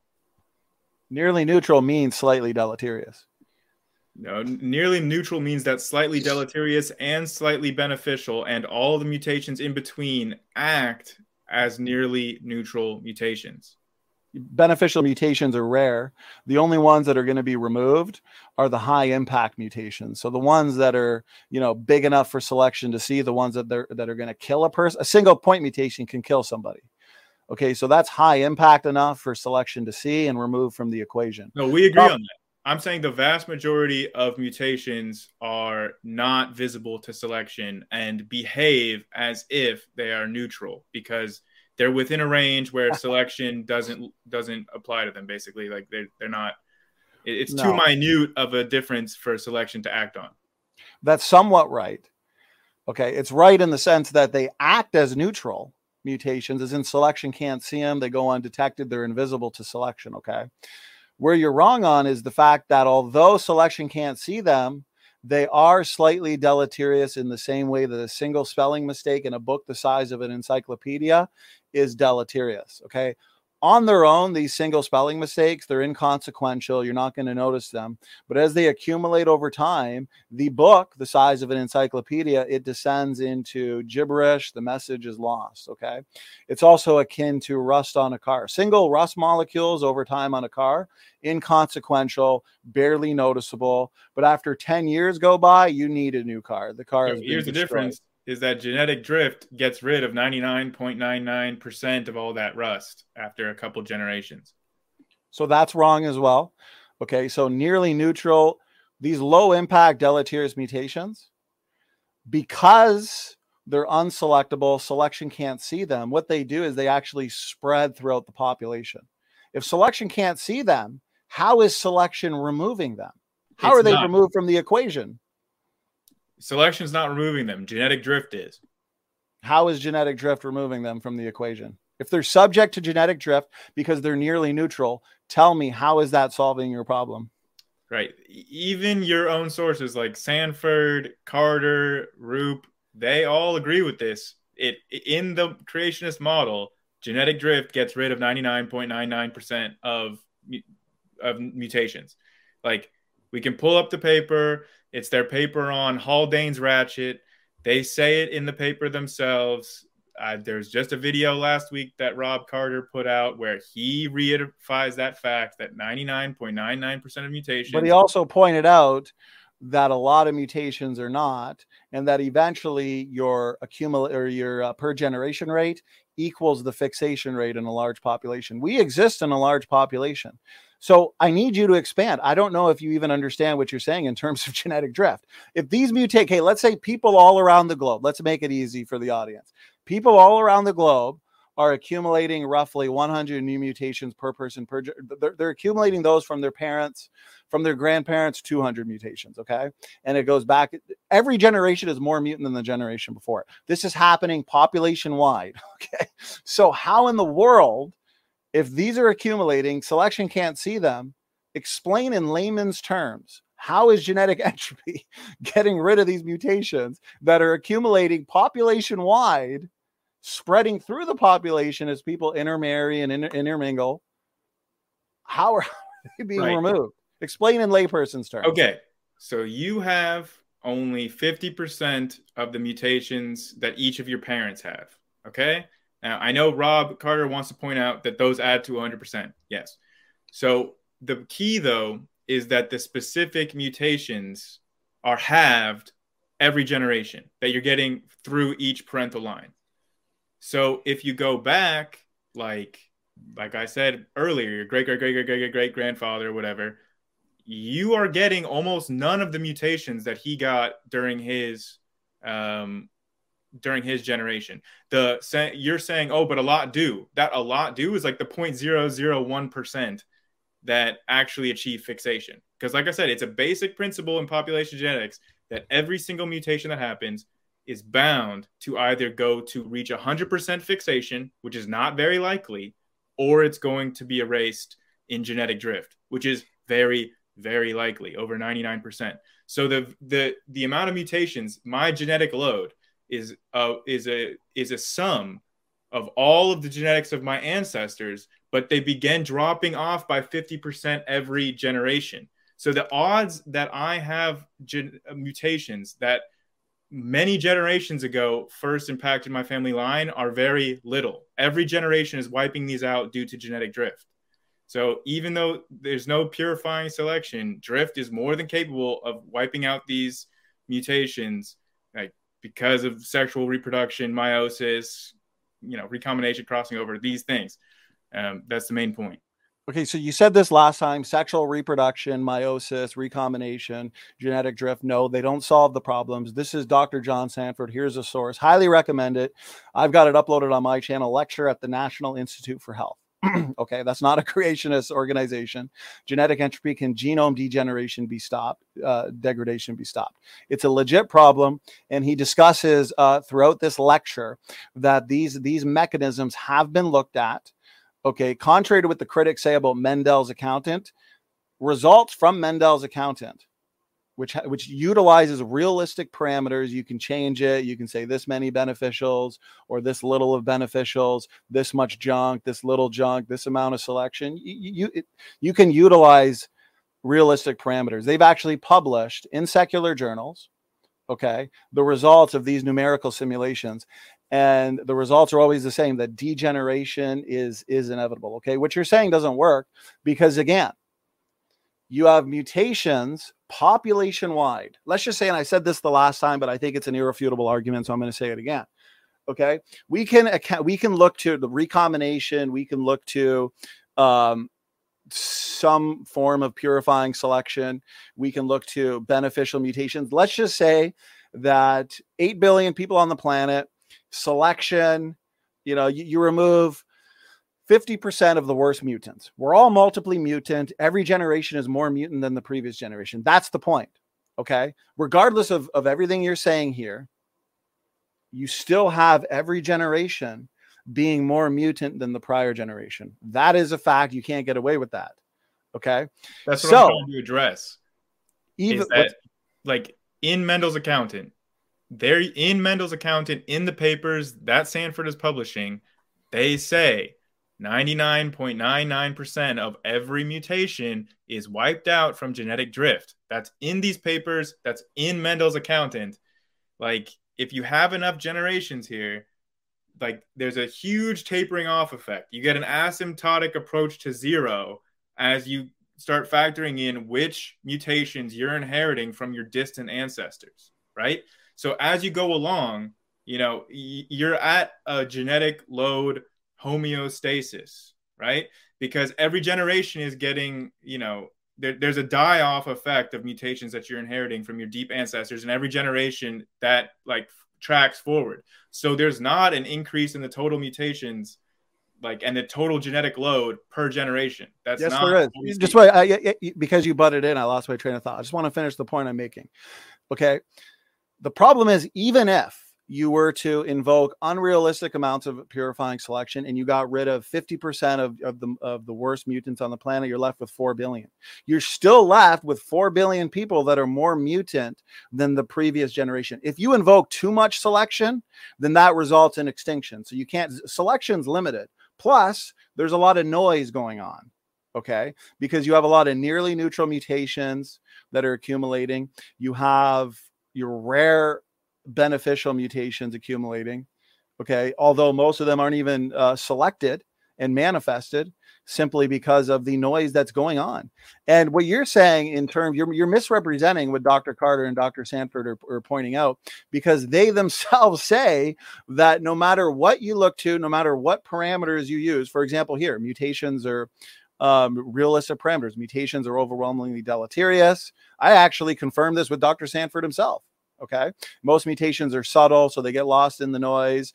They are accumulated unchecked. They go on. They don't have to reach fixation. Not every single nearly neutral, low impact deleterious mutation needs to be reach fixation. They just need to accumulate in the population. They result in disease. That's why every single year you have thousands of new mutation related disease popping up. In his lecture at the National Institute for Health, Dr. Sanford pointed out that autoimmune diseases are on the rise. Cancer is like 1 in 3. Autism might have a genetic component to it. There's immunological issues due to mutations. Mutations are causing problems. And every single time they invoke realistic parameters in these numerical simulations, even when you assume 90% of the genome is junk, the simulations manifest results that say that genetic degeneration is inevitable. Populations descend into sickness. They don't have to reach fixation. They just have to float around the population. They result more and more in degeneration. Okay, we've seen small scale examples of genetic degeneration with Neanderthals, with mammoths, with isolated populations like butterflies, with the Hobbit, so-called pre-human ancestor. So no, I don't think your answers are cutting it. I don't think you're dealing with the problem. Go ahead, Grayson. Right. Yeah. The key in those examples is that there's small, isolated populations that are dying out because of environmental reasons. The mammoth, Neanderthal, all of these things died out, not because they reached genetic entropy and they died out because they couldn't cut it, because the environment changed in the case of the mammoth, or overhunting, or they got out competed by like Neanderthals did. There are other reasons that explain why these species went extinct. It's not genetic entropy, which doesn't exist. It's not a thing. When we look, the prediction of genetic entropy is that every generation should have a higher gene load, like a mutation load, than the previous. This is very easy to empirically verify. We can just go to a lab, get a sample, measure the genetic load per generation, and we see it's the same. It doesn't increase every generation. No, that's wrong. That's wrong. Okay, so you made a few points here that are wrong. Okay, so firstly, I want to point out that your population geneticists that are not even creationists, okay, they agree, for example, Lynch and Crow, that humans are degenerating at a rate of between 1% to 5% of fitness per each generation. So yeah, each generation, we are getting more and more degenerate, more and more sick, more and more unhealthy. These numerical simulations have demonstrated that. These examples in mammoths and Neanderthals, yes, they're isolated, they're inbred. What that means is your homozygous alleles that are accumulating, you're getting more homozygous spots in the genome, less heterozygous spots, and you have more deleterious mutations that could lead to harm because they're being manifested. You got this hidden reservoir of genetic mistakes that are now manifested. They lead to rapid and accelerated genetic degeneration. That's microgenetic entropy. But in the human population, we have 8 billion people. The more mutations that accumulate generation after generation, the more homozygous alleles there are, less heterozygous alleles. And basically, you eventually descend into something similar that these small, isolated, inbred populations descend into. It takes longer for large populations to descend into that. But again, these famous geneticists are pointing out that humans are degenerating more and more every single year. Every chromosome, as you can see here, has a complex array of nearly neutral and deleterious mutations. That means every generation is going to be more and more mutant. And again, I don't feel like you're adequately dealing with it. Right. I feel like you're disagreeing with these population geneticists. Go ahead. Genetic drift totally deals with this, but beyond the point. No. All you're saying is genetic drift. Wait. As I was saying, with mammoths, Neanderthals, and humans, there are environmental reasons that we would observe the genomes that we do, right? Like with humans, as I said, there's relaxed selection, medical technology that is clearly the driver of this. Even Lynch says in his paper that, like, we observe this effect in industrialized nations that have access to medical technology. We're not seeing this in hunter-gatherers. I mean, all right. Hey, so that's time, but I think it's fair. Grayson, I believe you had the last word last time. So if it's okay with you, we'll give Donny the last word, and then we'll give you guys a few minutes to go and do what you need to do, and I'll go over a couple announcements. So, okay, Donny, can you wrap it up in maybe a minute? Yes, I'll take a minute. We'll take that 2-minute break, and then we'll wrap it up. When we come back, Grayson, we'll do 15 minutes of junk DNA. Okay, so again, you said the same thing last time. The problem is, and again, I find, Grayson, that you are, and again, we have 5-minute closing statements at the end. So I know we all want the last word. If there's something I say that bothers you, save it for the closing statement. So I feel like you're disagreeing with population geneticists. You're disagreeing with these papers that say it's a well-established fact that the vast majority of mutations are deleterious. And these authors actually assume that the majority of the genome is junk. So if the majority of the genome is actually functional, 60 to 80%, let's say, then that basically makes evolution impossible. Okay, these nearly neutral mutations, not the high impact ones. So yes, in humans, because there's relaxed selection, we take care of each other, we take care of the sick, we have hospitals, we've removed a lot of selection that exists in the wild. So what that means is a lot of high impact mutations that pop up that are disease causing that would normally kill an organism in the wild or kill a human that's not being taken care of medically. Okay, those humans with those mutations, those diseases where they wouldn't survive in the wild, they survive because they're taken care of, and therefore they can have kids, pass on their genes. If I'm born with a high impact mutation that results in one leg, in the wild, the zebra that's born with one leg, guess what? That's dinner. The lion's going to get the zebra. Selection deals with that mutant. But in humans, we would take care of somebody who's born with a mutation that results in, one limb, a loss of a limb. Well, I could hypothetically still have children, pass on my mutation. So yes, in terms of the high impact deleterious mutations, there's relaxed selection. But the problem with genetic entropy, the problem that these numerical simulations that have been published in secular journals, okay, the problem is that they accumulate unchecked. They accumulate unchecked in humans, and they accumulate unchecked in the wild. In your higher mammals, there's a paper out that says that they all basically have high mutation rates, similar to humans. Okay, so it's the low impact mutations that we're worried about, not necessarily the high impact ones. So relaxed selection, yes. High impact mutations can now get through, a lot of them in the human population where they wouldn't in the wild.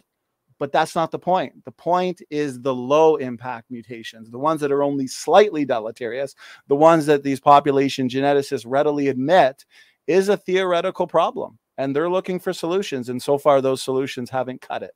So I'll wrap it up there. All right. Sounds good. Sounds like there's a lot of meat still on the bone for round 2. I'm sure you want to hit that, talk up a little bit more about that, Grayson. All right. So there's a few events coming up I want to make you guys aware of. We have a debate coming up with CJ. Is theistic determinism biblical? That'll be good, whether you agree with CJ or not. He's a heavy hitter. I'm not sure about Dan, who he's debating, but I'm sure it'll be a good debate. We have a debate with Kelly Powers. If you guys are familiar with him, he's pretty good. He's been on the channel a few times. Is oneness biblical or is it heretical? So that's always going to be entertaining. We have the undefeated Kent Hovind. He's going to be coming back, and Grayson might not agree with that comment, but yeah, they're still stepping up to take the evolution challenge. And if you're an evolutionist and you want to take the evolution challenge, Kent Hovind is just dying to get another debate, as always. So yeah, go ahead and email Donny at Standing for Truth here. I think his email's in the information. I can drop it in the chat If you don't have it, we have Professor McQueen. He's going to be doing a debate on the biblical flood, which will be great. I love Professor McQueen. He's so knowledgeable and insightful. So we have Michael J. Ort. He's been on the channel a few times. You guys, he's a pretty heavy hitter. He's going to be talking about the flood boundary. That's going to be really good. That's going to be coming up. So you guys check out the channel. Subscribe if you haven't. That'd be great. If you go into the home section, you scroll down a bit, you'll see all of the upcoming events. I'm sure that there's more to come. Donny's always got a bunch of stuff in the works. There's a debate coming up. The Lutheran doctrine of baptism. Is it biblical? That ought to be interesting. What do you guys think? Is baptism a requirement for salvation? Can you enter heaven without being baptized? Yeah, so that's pretty much it. All that I can see right now with the upcoming events, you guys. So hit that thumbs up if you haven't. Remember, if you have any questions, tag me, Redefine Living, and I'm pinning these comments, setting them aside. We don't have a lot. We could use a few more, maybe, if there's any questions I've missed. If you guys can think of a good question regarding genetic entropy, I'm sure both debaters are just dying to, talk about that a little bit more. It seems like we're going to maybe get into that right now.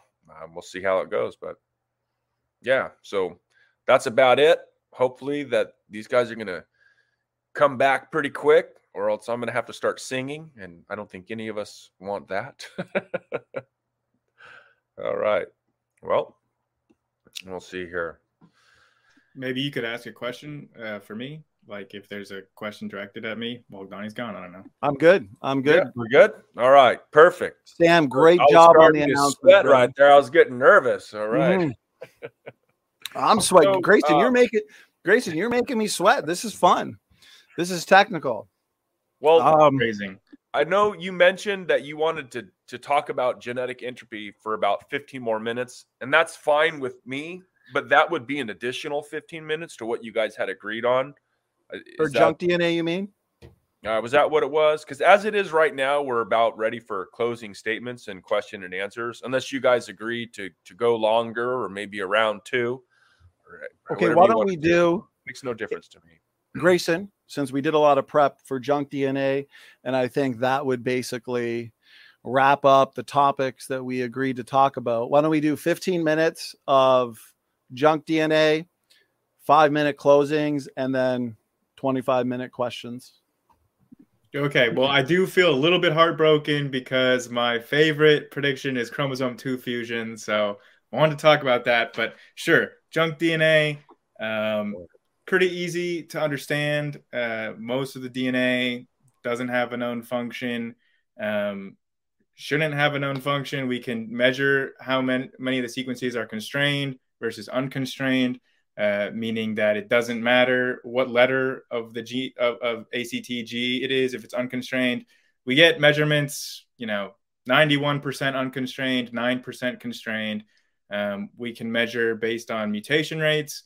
We get the same, like 2 to 10% of the genome should be functional based on the mutation rate that we observe. But the main argument that I like the best for junk DNA is the observation that there is no correlation between complexity of an organism and the size of its genome, like the amount of DNA that it has. So this is what I've been waiting to ask, is called the onion question. So we know that humans have about 3 billion base pairs, and onions have about 16 billion base pairs. So the question for Donny is that if all of this DNA is truly functional and it's not junk, do you believe that you are less than 4 times as complex as an onion? Right? Is an onion that much more complicated than a human made in the image of God, that God requires 4 to 5 times more DNA to make an onion than a human? So that's just where I'll leave it for the start. Okay. I appreciate it, Grayson. I wrote that down. So let me start from the top and I will get to your onion question. Good question. And this is a good topic to now dive into after the topic of genetic entropy, because essentially if the majority of the genome is functional, then that's strong evidence for created heterozygosity, because that's a direct prediction of the design diversity model that suggests that the majority of DNA elements, including pseudogenes, endogenous retroviruses, and allele sequences, are functional, beneficial to the respective organism. It also refutes evolution and basically props up genetic entropy, because now more mutations are accumulating that are deleterious, and so those can drift throughout the population, float around. I just have to add this in, and once you go next, you can say something, because it does kind of blend. Is genetic entropy and genetic drift actually makes genetic entropy even stronger, because if these functional regions of the genome are hit with mutations, these mutations are unselectable, they're invisible, and so they're subject to genetic drift. They float around. Okay, they're not removed. They float around, resulting in more genetic sickness, and some get fixed. So either the ones that float around or get fixed, it's still bad. It's no help. Okay, but so this is why it's so important, because again, it's a double whammy. DNA function demonstrates two of the major creationist models. So in 2012, scientists were surprised to see that, and you can see here, Encyclopedia of DNA Elements, the ENCODE project, they assigned at least 80% of the genome was active, transcriptions about 60%. Over the years, there's been follow-up papers, and there's debate now. Is it 60%? Is it 80%? Either way, any more than, let's say, 20%, realistically 10% is too much for evolution. Okay, so the biochemical approach, I do have slides here demonstrating why that approach is the best in terms of function, and also why the genome-wide activity really is legit activity and not just noise or spurious, as Grayson would argue here. And here's a couple reasons, then I'll wrap it up with the onion question and then take as long as you want, Grayson. So firstly, I said this in our first debate, transcription, it's an energy intensive resource.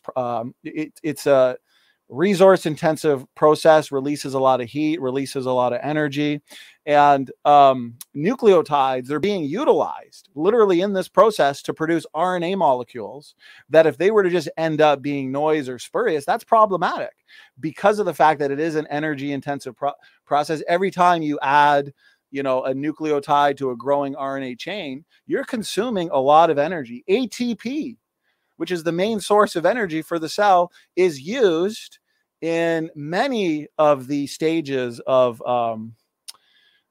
transcription. Okay, DNA to RNA to protein, from RNA to protein's translation. So we're talking about DNA to RNA, these functional RNA transcripts.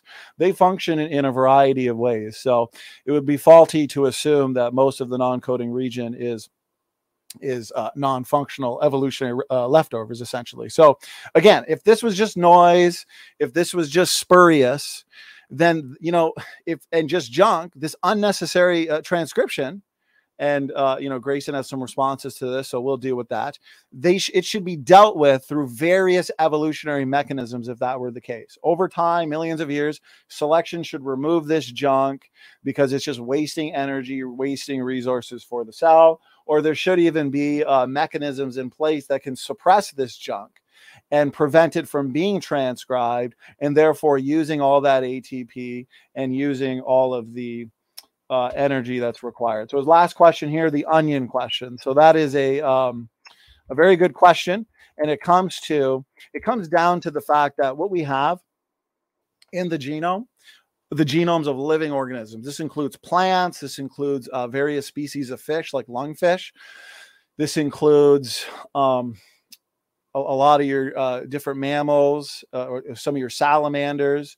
There's certain animals and plants, especially, that have 50 times more DNA than humans. Well, why is that the case? Well, firstly, the amount of DNA that an organism has doesn't necessarily tell us how complex that organism is. Okay, just because an organism has more DNA does not mean that it's more complex than, let's say, a human being. Let's say a certain plant has more DNA than the human. That doesn't mean that it's more complex, okay? And we have, in the design diversity model, we have something that is called over-engineering. Okay. And what this is, I'll make it understandable, is when you design or build a bridge, you don't just build a bridge to hold up the weight of the exact number of cars that you expect to drive on the bridge. You build it 10 to 20 times stronger than the number of vehicles that you expect to be driving on the bridge. This is called over-engineering or over-designing. And it is, as a matter of fact, it is good design. This type of design adds robustness and reliability. How does this answer his question? Well, a lot of plants, they are subjected, and especially you can read papers about lungfish and the harsh environmental conditions that are rapidly changing that they exist in. Think about the rapidly changing weather-related conditions that plants exist in. Okay, we're humans, we live in a house, we have shelter, we can put clothes on, we can protect ourselves from harsh environmental conditions. Plants can't do this. Okay, your plants can't put on a coat, build a house, so they need a lot of redundancy. They are over-engineered in order to survive, to have robustness in terms of these ever-changing environments, these harsh environments. And there's evidence for this. We have paper upon paper that shows rapid evolution. They'll say rapid evolution, but it's actually rapid adaptation of various plant species, various fish species. They have these fish species that enter cold water. Okay, that's not the environment they existed in, but because of the pre-existing ability to adapt based on the redundancy, the over-engineering, epigenetics, for example, they actually rapidly adapt to this new environment. Rapid adaptation based on the pre-existing ability to do so. And so that's why you have some plants that actually have 50 times more DNA than humans, is because they are over-engineered. They are designed with a lot of redundancy for survivability, robustness, and adaptation. I said a lot there, Grayson, so take your time. Okay, so first you said you're talking about the ENCODE results. So I would just point out that ENCODE itself came out with how much each of these regions is being transcribed. So they put out the rates of these transcriptions, and we see that about 70% of that 80% number, so 70% of all of the transcribed RNA that ENCODE measured was at a concentration of like 1 transcript per cell. In biochemistry, you're not going to have any functionality with something that's only prescribed 1 transcript per cell. That's very quickly degraded by the enzymes around it. It's not having an effect. So, you know, ENCODE showed that most of this stuff is spurious. And then Donny brought up this energy problem, saying that, oh, it takes so much energy to do all this transcription. I would like to point out the fact that junk DNA is somewhat special for eukaryotic cells. We don't observe this much spurious transcription in prokaryotes. And what do eukaryotes have that prokaryotes do not? They have mitochondria. So mitochondria increase the amount of energy that's available to a eukaryotic cell by nearly 1,000% fold from prokaryotes. I mean, it's like a huge increase in the available DNA, in the available energy that the cell has. And then they also have a nucleus. So all of these transcripts that are produced are contained within the nucleus. So they can't leak out and have all these effects elsewhere. The enzymes within the nucleus quickly break them down. And actually, we see a lot of the computation about saying, you know, which transcripts will make it on to be translated. We see that in a lot of DNA splicing. So when a transcript is spliced and the order is changed up, it inquires certain markers that the cell machinery uses to figure out where it needs to go, like to sort it, basically. And most of these transcripts don't have any spliceosome interaction. They don't have any introns to splice out. There's no splicing activity. They're just created and pop. They're degraded. We can see this in like ERVs, for example, where you look at, for something to be functional, right? For something to be transcribed, it's got to have, or translated, it's got to have codons. It's got to have an open reading frame. So a start codon, a stop codon, everything in between, that's what's red. So only 0.15% of ERVs even have an open reading frame. So they can't, only 0.15% can even be read by the cell's machinery.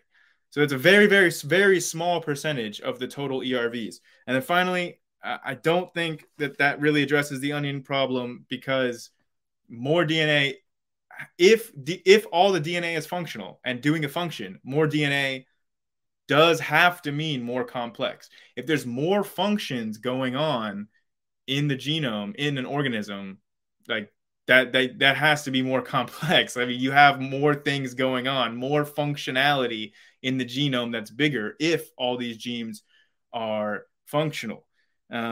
So I don't think that rescues you. And then I would just point to organisms like tardigrades that have, they're the most robust. They can survive the most different situations of any organism alive. What's their genome size? Is it the largest genome of any organism? No. So it's not like these things correlate to robustness or how these, it doesn't correlate to that either. I mean, domesticated wheat can get knocked out by all kinds of conditions, and yet, it's got a ton of DNA. So these things don't equal robustness either. I mean, it doesn't fit in a paradigm that says that most of the genome is functional. It just doesn't compute. Okay. Let me just make sure I'm unmuted. All right. Lots there and lots of fun points to address. So where should I start? Okay. I'll start from the beginning then and kind of move from there. So you said that ENCODE themselves essentially revealed that most of this activity and transcription was spurious, was noise, not really doing anything. What's funny is, even for sake of argument, this isn't the case, I'm going to refute it. Okay, but just for sake of argument, even if the genome was only 10 to 20% functional, okay, and this is why genetic entropy and junk DNA goes hand in hand. Okay, what that means is you still have 10 deleterious mutations accumulating from generation to generation, even if the genome is 10% functional.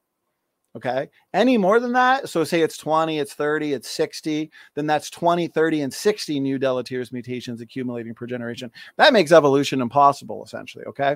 And there have been population geneticists in the past that have pointed out that even one per generation could be an issue. This is why the evolutionary community needs as much junk as possible. Again, I know the evolutionists hate it, but Mendel's accountant, the results of it have manifested in secular journals, and they've demonstrated that a genome of 90% junk and 10% function is still too much for evolution to proceed. Okay, here's just a couple excerpts from papers where we see rapid evolution in plant species. Animals are evolving faster than you think. Again, there's a lot of functional redundancy. There's a lot of over design. Okay, you're not going to build your bridge with in mind, well, only 10 cars are going to drive over this, so I'm going to design the bridge to hold 10 cars. No, you're going to design the bridge to hold hundreds of cars, over design. Now, here's the thing. If you have plants with a lot of redundancy, here's an example of the evolutionist just not wanting to tap out. Again, the size of the genome, even if you have a genome that has more redundancy, let's say 30 times more redundancy in plants than in humans, or even just more areas of mutation buffer, that doesn't make it more complex, because humans, being higher mammals, have genetic sequences and DNA elements that are involved in what? The brain activity, heart activity, the circulatory system, the respiratory system. There's so many more complex organs in a higher mammal than in a plant species. Even these endogenous retroviruses he's talking about here, I wrote a whole book on it. And I think Grayson and I should do our third debate only on chromosome 2 fusion and endogenous retroviruses, because this could take another 3 hours. Endogenous retroviruses, there's paper after paper telling us that if we didn't have endogenous retroviruses, we wouldn't exist because they function in embryological development. They function in the immune system. They function in determining cell types. They function as antiviral protectors. And the reason why they are built the way they are with your LTRs, long terminal repeats, your ENV, your GAG, your POL genes, okay, they're designed that way because they use a mechanism called viral mimicry, where firstly, they can fight off tumors. Okay. And they can also fight off invading exogenous retroviruses. So they need that sequence similarity to exogenous retroviruses to systematically carry out many of their functional roles. Okay. These are functions and these are organs that are essentially workable through DNA sequences and DNA elements that onions and plants simply don't have. So just because they have more areas of redundancy and over design doesn't make them more complex. So that simply doesn't work. Okay. So again, I don't find that this argument is working because low level transcription, that doesn't matter. Firstly, it's like the chromosome 2 fusion. This is why we should talk about it briefly. They try and say, oh, the DDX11L2 or the DDX, 11L2 gene, it's just expressed at low levels transcription. Firstly, it's apples and oranges. When you're comparing protein coding sections of the genome and non-protein coding sections of the genome, your low level transcription in your non-protein coding regions of the genome, that could equate to high levels of function versus a higher or lower transcription in protein coding regions. Okay, that's why they know this, and that's why they look for what's called co-expression. And so we know that the DDX11L2 gene is functional. It's not a pseudogene. It lies within the first intron. You've got Ken Miller that's trying to say that it's actually outside, but it's actually, he's been corrected on that. Anyways, I'm just going on a rabbit trail. This applies to the low level transcription. Who cares if things are transcribed at a low levels? That doesn't mean they're non-functional. There's a lot of ERV elements that are completely turned off. They're involved in embryonic development. We have these ERVs that are involved in, from zygote to baby, fully formed, healthy baby. There's these various developmental windows that these ERVs are functional in, but once they're done their job, they're turned off. So these evolutionists with their evolutionary assumptions, they assume, well, these are turned off or we knock them out and they don't affect the organism, then they're junk. No, because a lot are turned off and they're only either they've done their job or they're there and waiting to be called upon via environment or epigenetics. Okay. My car, I rarely use the rear wiper blade. I can't remember the last time. I use the front wiper blades all the time. I rarely use the rear wiper blade. Okay, so because I barely use that, and does that mean that it's not functional? No, it's there for when I need it. The spare tire in the back of the car, if I get a flat tire, thank God I got that spare tire because it's going to come in handy. That's an example of redundancy. The rear windshield wiper could be an example of what they say is transcribed at a low level.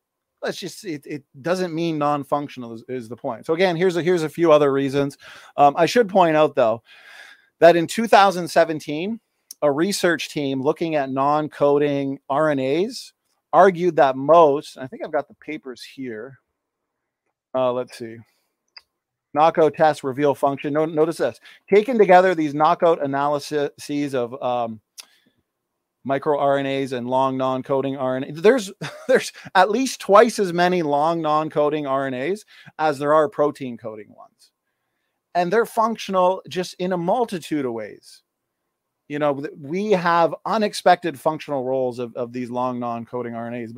But anyways, indicate that non-coding RNAs are certainly important in embryonic development and disease progression. So they're snipped out, they're knocked out, and it results in disease.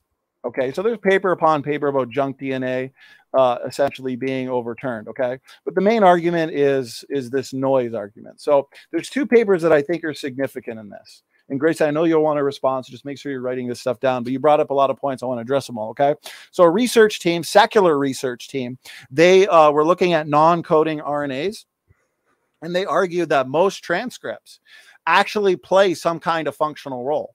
they determined that non-coding RNAs are probably not just transcriptional byproducts, but comprise a diverse population of functional RNA transcripts. What's the point? Well, the point is we have a research team that worked independently of the ENCODE project. And Grayson wants to say, well, the ENCODE project, their results suggest that it's mostly spurious and noise. That's not the case.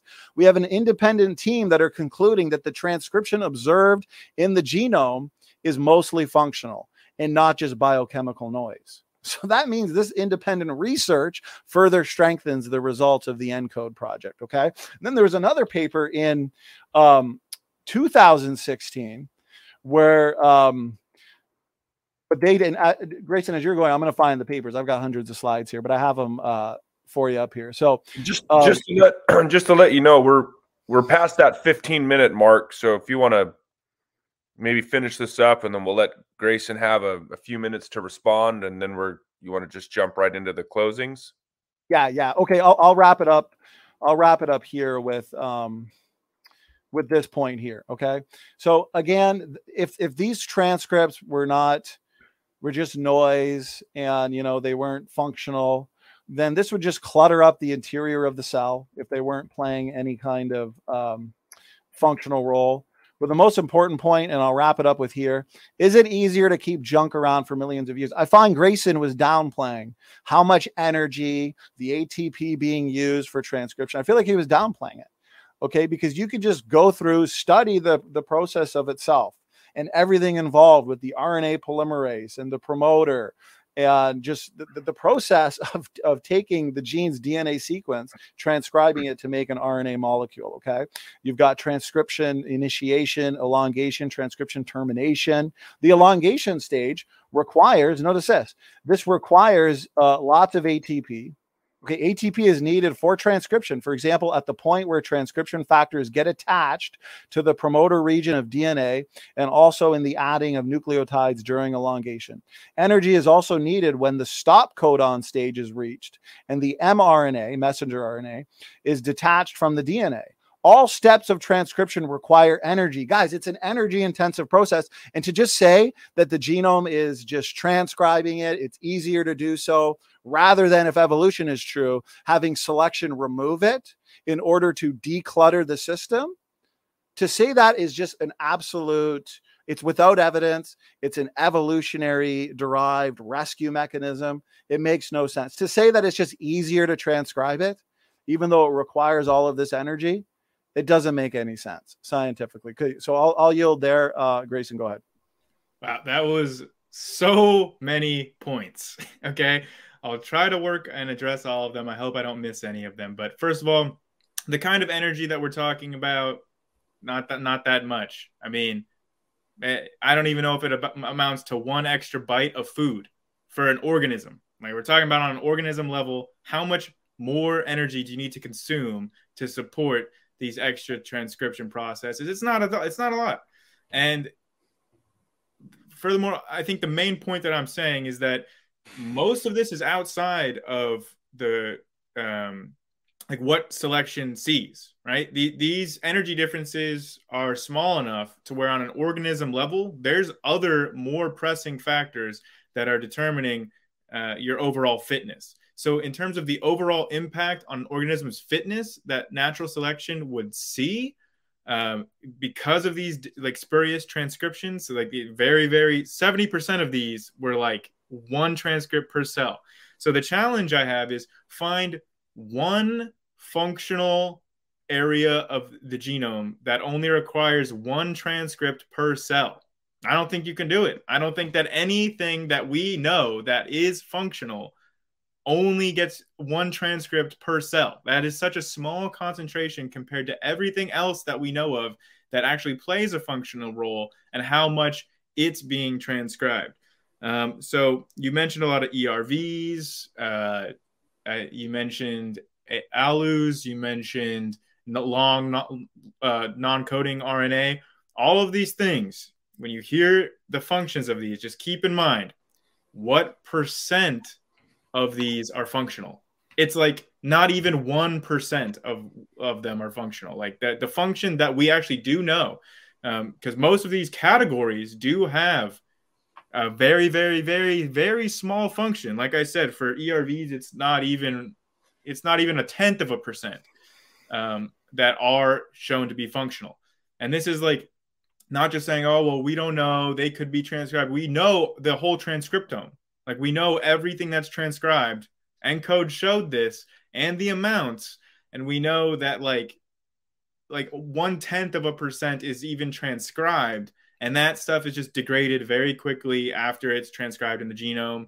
This kind of thing is not a big impact on fitness. It's not something that natural selection even selects on because there's way more pressing factors. Like there's more pressing mutations that you have that are going to impact your fitness more than needing a little bit more energy to transcribe like one transcript of all of these different areas. I mean, look at the things that actually have function. Look how much they're transcribed. It's like a lot. And then finally, because I just love chromosome 2 fusion, the DDX11L2 gene has no known function, right? There haven't been that many papers written on it. No paper has been able to discern a function. I'm not saying it's not functional here. Don't get me wrong. I'm just saying if it does have a function, we've tried to figure out what that function is, and we can't figure it out. And yes, there are 2 varieties. Some have 2 exons, some have 1, or some have 3. The version that has 3 exons does include the fusion site as an intron, meaning it's spliced out of the end result, right? The exon is on the one side of it that is included in the long variant. But we don't know if any of these variants are doing anything. And they're at, 1 transcript per cell levels. And here's the kicker, right? Here's the best part of this DDX11L2 is because you can use that gene to prove chromosome 2 fusion. Because the prediction, right? If we look at the DDX11 genes, right? All the gene families of which that this gene belongs, that's supposedly here at this fusion site. We look at 98% of them are conserved among primates. All the primates have like a huge amount of overlap in our DDX11 genes. And so we look at the 2, and by the way, these DDX11 genes are always found next to the telomeres, the ends of the chromosomes. The only place in the genome where you find a DDX11 gene that is not at the very end is at the fusion site where the 2 ends fuse together. And the best part is when we look at chimpanzees and we look at the 2 genes, the 2 chromosomes that are reported to have fused together to human chromosome 2, we find the DDX11L2, the chimpanzee variant of it. We find it at the very end of the chromosome right next to the telomere that we would predict to find it at if the chromosomes fuse together. The DDX11L2 proves that these chromosomes fused. It's a verified prediction. So that's why I just wanted to point that out. All right, Grayson, are you prepared for your 5-minute closing? What I was going to say, since he gets the 5-minute closing statement, he had 2 final words. This would give me the second final word. So let me take 2 minutes to respond. There's no way I can respond to everything in 2 minutes, but then we'll have Grayson give 5. You get 5-minute closing, then I get 5, then we'll go audience Q&A. And my suggestion is an entire debate on chromosome 2 fusion the next round, round 3. All right, I'll have Donny at Standing for Truth set that up. Okay, here we go. Right, 2 minutes. I'm going to be out of breath after this 2 minutes, so I'm starting. All right, starting now. Okay, you know what?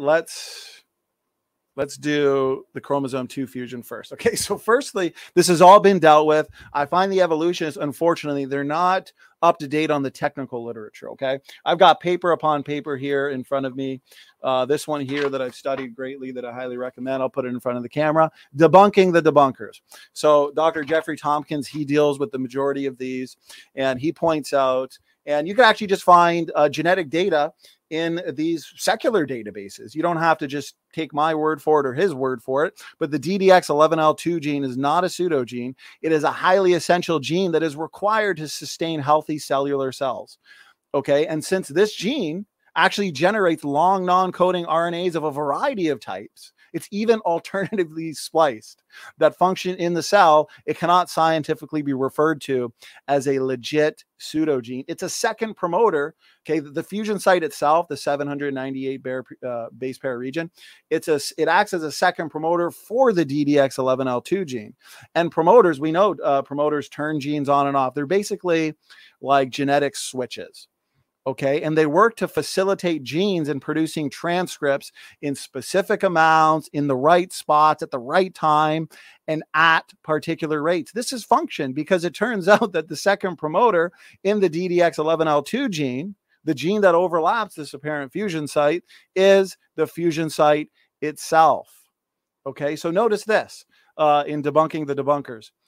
Dr. Tompkins says, the fusion site sequence binds to at least 12 different transcription factors. Doesn't sound like it's spurious to me, including RNA polymerase II, the key enzyme that transcribes genes.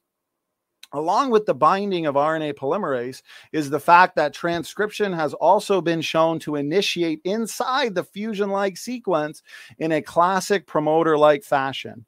In the last 10 seconds here, I've got a whole presentation on this. We'll save it for our next debate. It's co-expressed in at least 255 different cell or tissue types. And the argument from Dr. Ken Miller has been destroyed.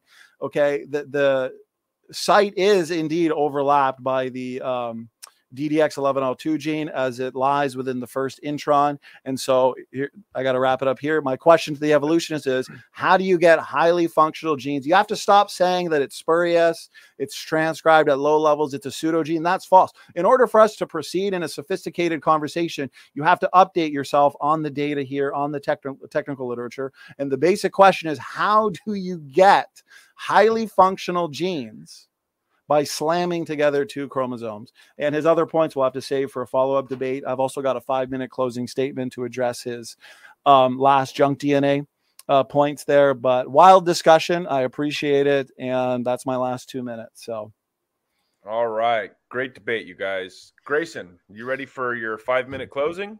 Yeah, just just to address some of what he just said, it's never been demonstrated what the function for DDX11L2 is. Never been demonstrated what that function is. We've tried. We don't know what the function is. So if he says it's functional, show me what that function is. Well, you can't.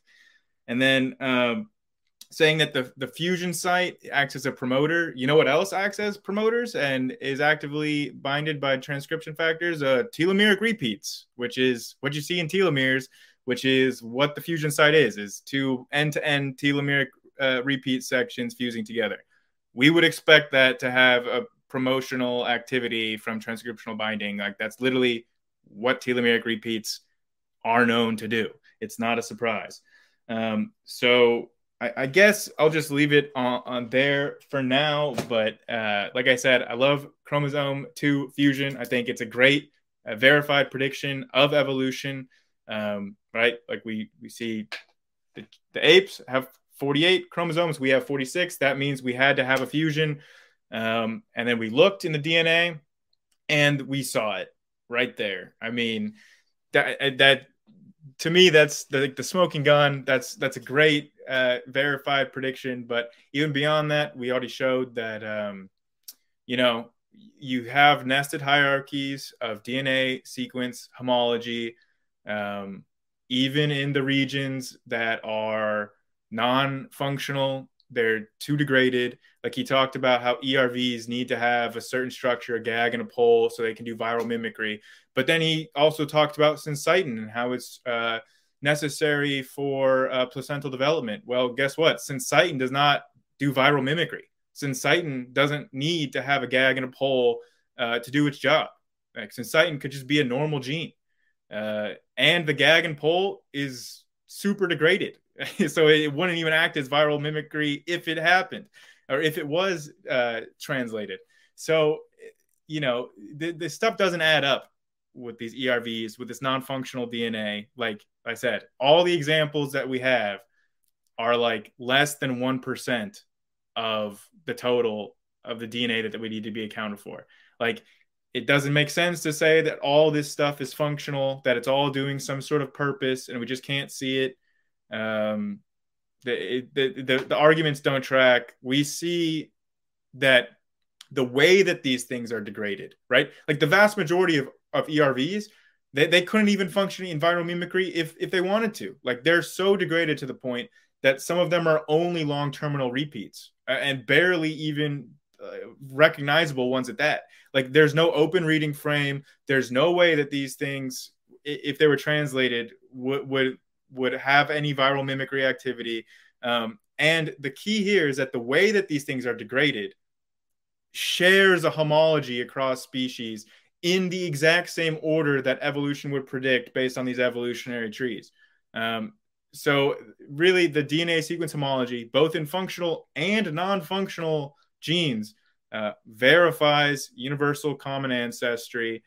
And yeah, that's really it. I mean, if I could have a response about the whole goldfish being more similar to a human than a shark, even though goldfish and sharks are both fish, to me, that very clearly shows that the common design excuse for why we see these nested hierarchical homologous sequences clearly shows that the common design does not make predictions that we see, then that evolution does. So thank you. All right, Grayson, you have 1 more minute. You sure? Want to hand it up? Yeah, I will. I've been meaning to make a YouTube channel. I haven't made one yet for anyone in the audience. I'm still trying to think of a name. Since Kent asked me if I was related to corn, I was thinking of any corn-based names. I saw lots of people calling me Cornball or Cornholio in the comments. So if you have any suggestions for a name that you think would be good for my channel, leave them in the comments for me. I'll look them over. Say you're gonna leave yourself wide open to a lot of corny jokes. All right, Donny, gonna give you 5 minutes on your first word. All right, I'm gonna do another one breath. Great debate. You know, it's a great debate when I think I lost my voice. So, okay, here we go. Share, start the timer, and okay, which point do I start on? And okay, so firstly, the evolutionary community, they have a very unsophisticated view of the genome, okay? Because what we're doing as creationists is we're predicting that the vast majority of this genome activity is functional, not just spurious, not just noise. And I believe there's good reasons to believe so. I'm not going to reiterate those. I've already spent a lot of time discussing why.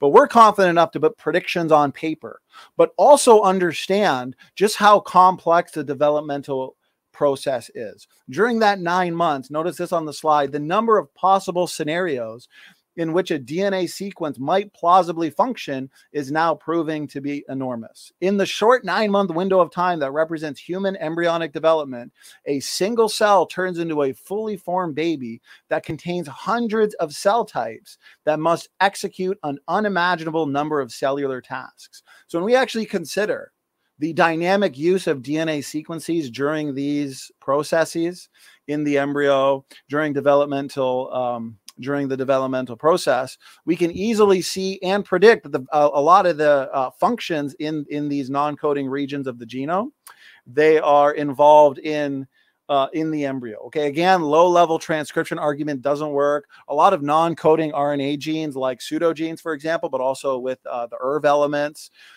they're only active or functional under certain conditions. Okay, we've already done knockout experiments where we've demonstrated that these long non-coding RNA genes, they've been knocked out in mice. The result has been lethal. They've been linked with different types of diseases and cancers. This means these functional DNA units are crucial to health. The DDX11L2 gene, he's still saying that they've already looked for it. Dr. Jeffrey Tompkins is a PhD geneticist. He ran his own genome research center or lab for years and years. Okay, he's known what he's doing. He's addressed the critics here. This gene is situated in a region of many other important genes. It exists in a gene-rich area of the genome. And apparently, many, if not all, of the thousands of genes surrounding the DDX11L2 gene are not found in the chimpanzee. That's why evolutionists, they've attempted to argue that all of the genes got to where they are by moving from other areas of the human genome. Also, I didn't even get a chance to, and hopefully we'll talk about this next time, is we'll definitely debate the chromosome 2 fusion, but also the Y chromosome dissimilarity. I got a chart here that shows for a fact, okay, I've got all the sources here. So not only do we have low variation and fast mutation rates in the Y chromosome, the mitochondrial DNA, that's what we debated for the first, 45 minutes. And again, the most parsimonious explanation, I believe the audience can see it, is the reason why we have low variation in these DNA compartments, the mutation rate is high, is because the Y chromosome and the mitochondrial DNA are young. You could take every single Y chromosome on the planet, male Y chromosome, there's incredibly low variation, and they go back to one single Y chromosomal ancestor in the not so distant past. So why is there incredibly low variation in the Y chromosome? But then when you compare it to the chimpanzee Y chromosome, it's only about 35% the same when you consider overall gene content, architecture, size differences. Notice the human Y and the chimpanzee Y, it's half the size. It's completely different. And so that breaks their nested hierarchy. Okay, there's all types of discrepancies in their hierarchy. His question, why is a goldfish more similar to a human than a goldfish is to a shark? I don't know. According to their nested hierarchy, a fish and a shark, a fish is a shark, but a goldfish and a shark, you'd think that they would be more similar. Okay, there's a general hierarchy where humans and chimpanzees are more alike in terms of anatomy and morphology, physiology, and genetics than, let's say, a human and a whale. But you also have what's called incomplete lineage sorting. You have orphan genes, these taxonomically restricted and essential genes that essentially demonstrate the inconsistency. They have no consistent hierarchy. There's no consistent hierarchy in the Y chromosomes. You've got the human Y and the gorilla Y. Notice the gorilla Y over here.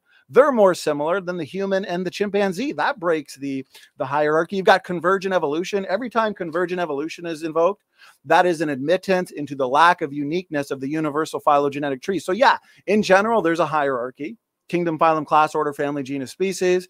Your humans are more similar to, your primates than humans would be to fish. But then you have anomalies. Like, for example, his question, why is a goldfish more similar to a human than it is to a shark? Okay, how do you explain the orphan genes? How do you explain all these examples of convergent evolution? And why is there no consistent hierarchy in Y chromosomes in the great ape family? So that's exactly 5 minutes, and I'll yield. All right. So Donny, did you say you wanted to take another minute or two break? Are we good? You guys want to dive right into these questions? What I'll do is I see the questions here. Let me organize them. We'll do, I guess, our 25 minutes of questions. I'm going to go fill up my water, and we'll be good for the 25 minutes. So appreciate the patience getting over this sinus infection. So excellent debate. Lots of great points. Grayson and I were definitely going to do a round 3. So should we start with a question for me while you're filling up your water? No, because it might be a question I want to respond to. So Sam, the world famous, the award-winning moderator. You're going to make me sing, brother. Aren't you? You look good. Yes. All right. Yes. Sing a Christmas tune. Frosty the Snowman. Leave it back so I can see Grayson. We'll just chat with Grayson for a minute, if you don't mind. Yeah. All right. Yeah. So what would you do on this? Well, hold on. First, I want to personally compliment you that you've given a really decent and a higher quality debate than a lot of people that come on here and pivot to rhetoric and ultimately just attack God, and you haven't done that, and so I appreciate that. I think. Well, hey, I appreciate the compliment, man. Yeah, no, seriously. I mean, obviously, this debate topic has implications, and it's those implications that people are. It seems like the majority of the people that come here, they're offended by what the creation model represents, and so that's what they want to attack at the end of the day. And so and you haven't done that. So well, I'm much more interested on discussing like the ideas. And personally, I don't really see I'm not a Christian, but I don't really see a conflict between like the evolution model and like a belief in God. I don't think it, you can believe in both. Yeah, I mean, we would say that it might not be a salvational issue. I mean, there's theologians that have, multiple earned PhDs that, and they hold to evolution. And so they wouldn't say that it's, incompatible, but that's, yeah. So anyway, it looks like Donnie's back. So yeah, we'll just jump right into the questions. All right. So I haven't seen any of these. I guess I'm starting right at the beginning. Just the top Creationist crybaby. Yeah, that's just the order they came in. Okay. And these are super chats too, right? No, there hasn't really been, or at least I haven't seen them from my StreamYard view, super chats. I think I've seen a couple. Well, then whatever. I fully apologize if I've missed those super chats. Actually, I can see one right there. Yeah, so we have one right there from Samar Farsam. Do you see it? I saw one from Pseudonym earlier, but I didn't read what it was. I've seen a couple of them trickle through, but I think we'll be able. I'm looking at them on the side. We should be able to get to all of them. So we'll just start at the beginning, regardless of a super chat or not. Work our way through. So Sam, go ahead, brother. Yeah. Well, yeah. I just want to say, if anyone sent in a super chat and I missed it, that's on me. I dropped the ball, and I fully apologize for doing that. So, yeah. So for the first question is from the Creationist Crybaby. And he says, SFT, how do you explain that all humans, chimp, mice, rats possess ERV1, but not the primate-specific ERV3, 4, or 5 insertions? Okay, so let's work through this. So, and I saw Samir says, shorter answers so we get through more. Yeah, so let's make these technical questions. We could do a whole debate on ERVs. I wrote a whole book on it. So how do you explain that all humans, chimps, mice, and rats possess ERV1, but the primate-specific ERV3, 4 or 5 insertions? Okay, so firstly, according to the separate ancestry model, we would say that humans, chimps, and we've already, I think, demonstrated a number of ways why humans and chimps aren't related. And so if human and chimps aren't related, then they're definitely not related to mice and rats. Okay, and then when it comes to the mice and rats, we can look to orphan genes, molecular clocks, DNA function. We can determine if mice and rats are related. Maybe that's an open question. Okay. So why is there essentially a difference in the ERVs? Why don't they all have the exact same variation of the ERVs? Well, we would say that DNA differences are not necessarily the result of mutations. And so they may just reflect the overall differences in function, or even the way that these ERVs are used within, let's say, humans, chimpanzees, mice, and rats. Okay, so we would still predict some kind of function. Now, so it could be just a difference in the overall function between humans, chimps, mice, and rats. Okay, so I wouldn't expect, but see, where they're seeing a variation, they could be assuming that that's a mutation, when actually it could be a created difference. Okay, because remember, the evolutionist is assuming all DNA differences are the result of creation. But the one thing that I want to say is, and it kind of branches off something that Grayson said in his closing statement, is a lot of your ERV elements, they're not your full LTR, GAG, POL, ENV. Okay, those are essentially what are involved in regulating genes, determining cell types, the placenta, the syncytin element of it is necessary for placental development. So I don't understand why we would say that's not needed. Okay. But, antiviral protectors. But then you have a lot of just solo LTRs. What they say are degenerated ERVs. They're assuming they're degenerated ERVs because I could go through paper after paper. I've done hours and hours worth of presentations on this topic. And they're now showing that these solo LTRs, they are simply just a reflection of functional stretches of DNA. And so they have their own function. And so it's an assumption to say that they're degenerated ERVs. So that's my answer. It's the type of question where I would need to be face to face with Creationist Crybaby, and I'd really have to cross-examine good old Crybaby here and get some more details on this. But that's how I'd answer it. So go ahead. Yeah, I would answer nut up or shut up. Show me the functions of the ERV 3, 4, and 5, and what those functions are in primates. Since I'm not aware of any of those being demonstrated as having functions, then that's the end of the story for me. I got to see the evidence. Show me the function. And then for the papers that you did cite, still less than 1% of the total. All those LTRs, all the long non-coding RNAs, all the ERVs that have function are less than 1% of the total that we find. So 99%, no function at all that we've demonstrated. We don't know for 99% of them. So yeah, I'm perfectly happy admitting that, less than 1% of all these have function. Syncytin, is functional. I'm not saying it's not functional. I'm saying that it doesn't need the GAG and the POL and the LTR for its function. That's what I'm arguing. It does. The syncytin ERV does not do viral mimicry. The syncytin is the area of the function, and the syncytin could literally just be a gene. It doesn't need GAG, POL, LTR. It doesn't need to look like an ERV at all. It could just totally be a regular gene and have the same functionality. So, okay. So I guess question was for me. I'll respond. Yeah, because the ERVs that are specifically involved in embryonic development versus the ones that are, let's say, specifically involved in fighting off exogenous retroviruses or even safeguarding during embryological development, safeguarding our bodies against microbes and viruses. Okay, yeah, the syncytin may be necessary for embryological development, but then your GAG, POL, ENV, and LTRs in their completeness are necessary for viral mimicry and fighting off viruses. So again, I would say, show me, since you're saying show me the functions in these specific ERVs. Firstly, in the 60 to 80% genome-wide activity, okay, lies pseudogenes, ERVs, allele elements. Okay, so in those regions that are active, comprise these DNA elements that we have. It's not just one or two functions.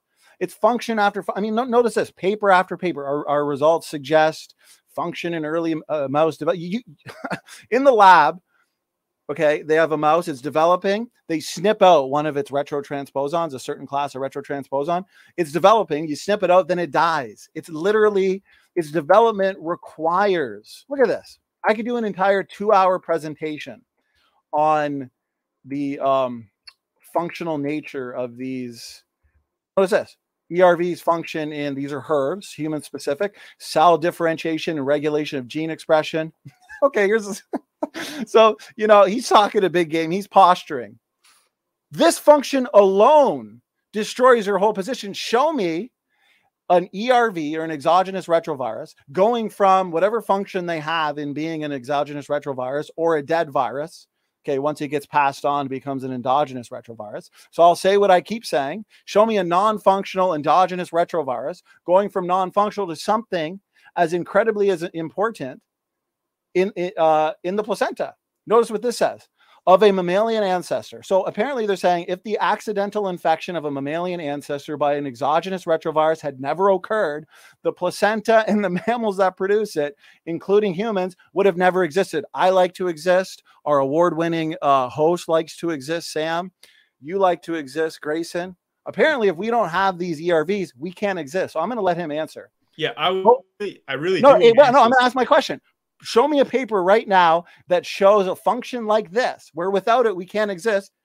Show the evolution of that function. Go ahead. Pull it up. Okay. Give me the name. You ask this question all the time. I know this is not the format where I get to respond to this, but because you ask this all the time, I really want to address it. Just show me the paper. I really want to address it.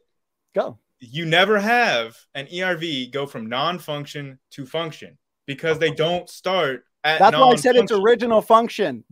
Either original function or non-function. Show me an ERV or an exogenous retrovirus gaining the function that makes us and our existence necessary in the embryo. Pull up what's the title of the paper? Quit dodging. What's the paper title? Every single retrovirus does viral mimicry, right? Like it does. Okay, so you don't have a paper. Thank you. You don't have a paper. You're just rambling. You don't have a paper that shows an exogenous retrovirus integrating into the genome, being passed on through the germ cell lines, and then gaining or altering its pre-existing ability to become necessary in the embryo. Do you have that paper? Yes or no? I'm holding your feet to the fire.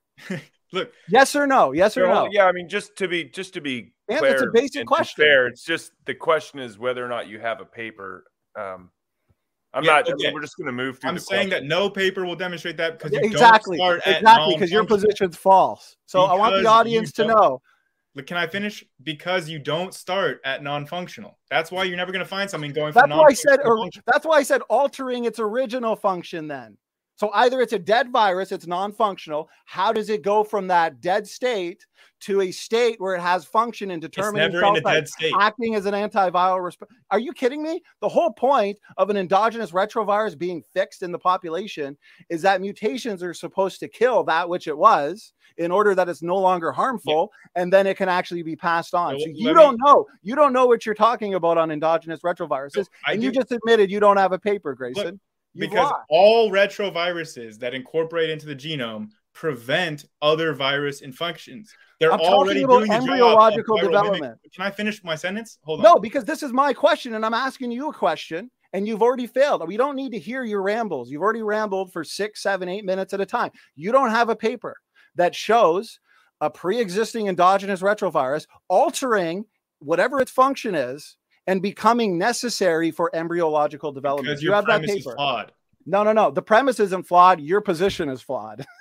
You don't have a paper, and you guys have been saying for the last 3 years that you'll give me a paper, and then a PhD virologist puts out a video 6 months ago, Dr. Dan Stern-Cardinal, admitting that a paper like that doesn't exist, or other evolutionists say, well, it just takes too long for that to happen. Now you're saying the premise is false. You guys don't know how to come to an actual agreement on this, Grayson. So your premise is false. Yeah, good one. Okay, so you don't have a paper. Make syncytin. Syncytin didn't change. The virus that infected us. That's your story. I get you believe that. I get you believe that. Give us a paper. Man up. Quit posturing. Post the paper in the chat. Send it after. That paper I showed you says without that endogenous retrovirus, we wouldn't exist. Mammals wouldn't exist. You wouldn't exist. And you don't know how to show us how that's possible. No, I'm agreeing that that's the case. I'm agreeing syncytin and the ERV is necessary. I 100% agree with that paper. We can just go ahead and move on because this is like the first or second. This is the first question still. And I get the last word, so I'm just going to say the audience has seen you don't have a paper. And you guys will never get a paper. So keep posturing on ERVs. But it's like asking for a paper if proving that red equals purple. No. All right. Just for anyone who's tuned in or isn't familiar with the way that the question or answer goes, not you, Grayson, you know how this works. Whoever the question is directed to, they get the first and the last response. So that's the way that the question and answer works. So, yeah, that said, we can move on. This isn't even a serious question. So Doki asks, he says, stated clearly, told me ERVs prove evolution. Just a fact. So why don't you just tap out, Donnie? It's over. I'll make this one quick. Just tell stated clearly to man up like Grayson does. Me and Grayson disagree. He comes on this channel, debates all the time. It gets heated, gets passionate, but these are important topics. So stated clearly, I'll debate you anytime. Okay, next question. Yeah, well, did you want to touch on that, Grayson? We just talked about ERVs. All right, question for Donnie. Can they demonstrate the first blue-eyed man and woman, and why is blue eyes recessive? Well, again, they've come up with an approximate Y chromosome atom, but to be specific and accurate is Noah. They've come up with an approximate consensus sequence for Noah, but they have, as we talked about in the first 40 minutes of the discussion, they have come up with a consensus sequence for Eve. So Dr. Rob Carter right here, I'm screen sharing him and Dr. John Sanford, mitochondrial diversity within modern human population. So they've been able to come up with Eve's sequence. They know the mutation rate roughly. They know how many mutations differ between, let's say, Grayson and myself from the Eve sequence. So that means we are that removed from the Eve sequence. So basically, yeah, we can tell the original sequence. And when it comes to rare alleles, let's say blue eyes, we can determine what's created and what's the result of mutation based on allele frequencies. So if we have a rare allele like blue eyes, then we know that's the result of mutation because it only exists in certain people. If it's common, everybody has it for the most part, non-disease causing, and it's functional, that means it's created. So we can go about through linkage blocks as well. There are still massive linkage blocks that exist within the human genome that have never experienced recombination or gene conversion.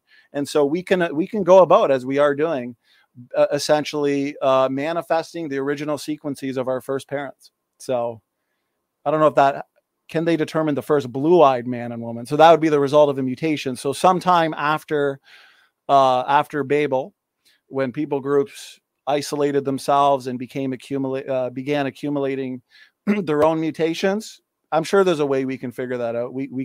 I wouldn't be surprised. I don't think it's a pre-existing allele that was created. I think it's the result of mutation. And so, because it's isolated.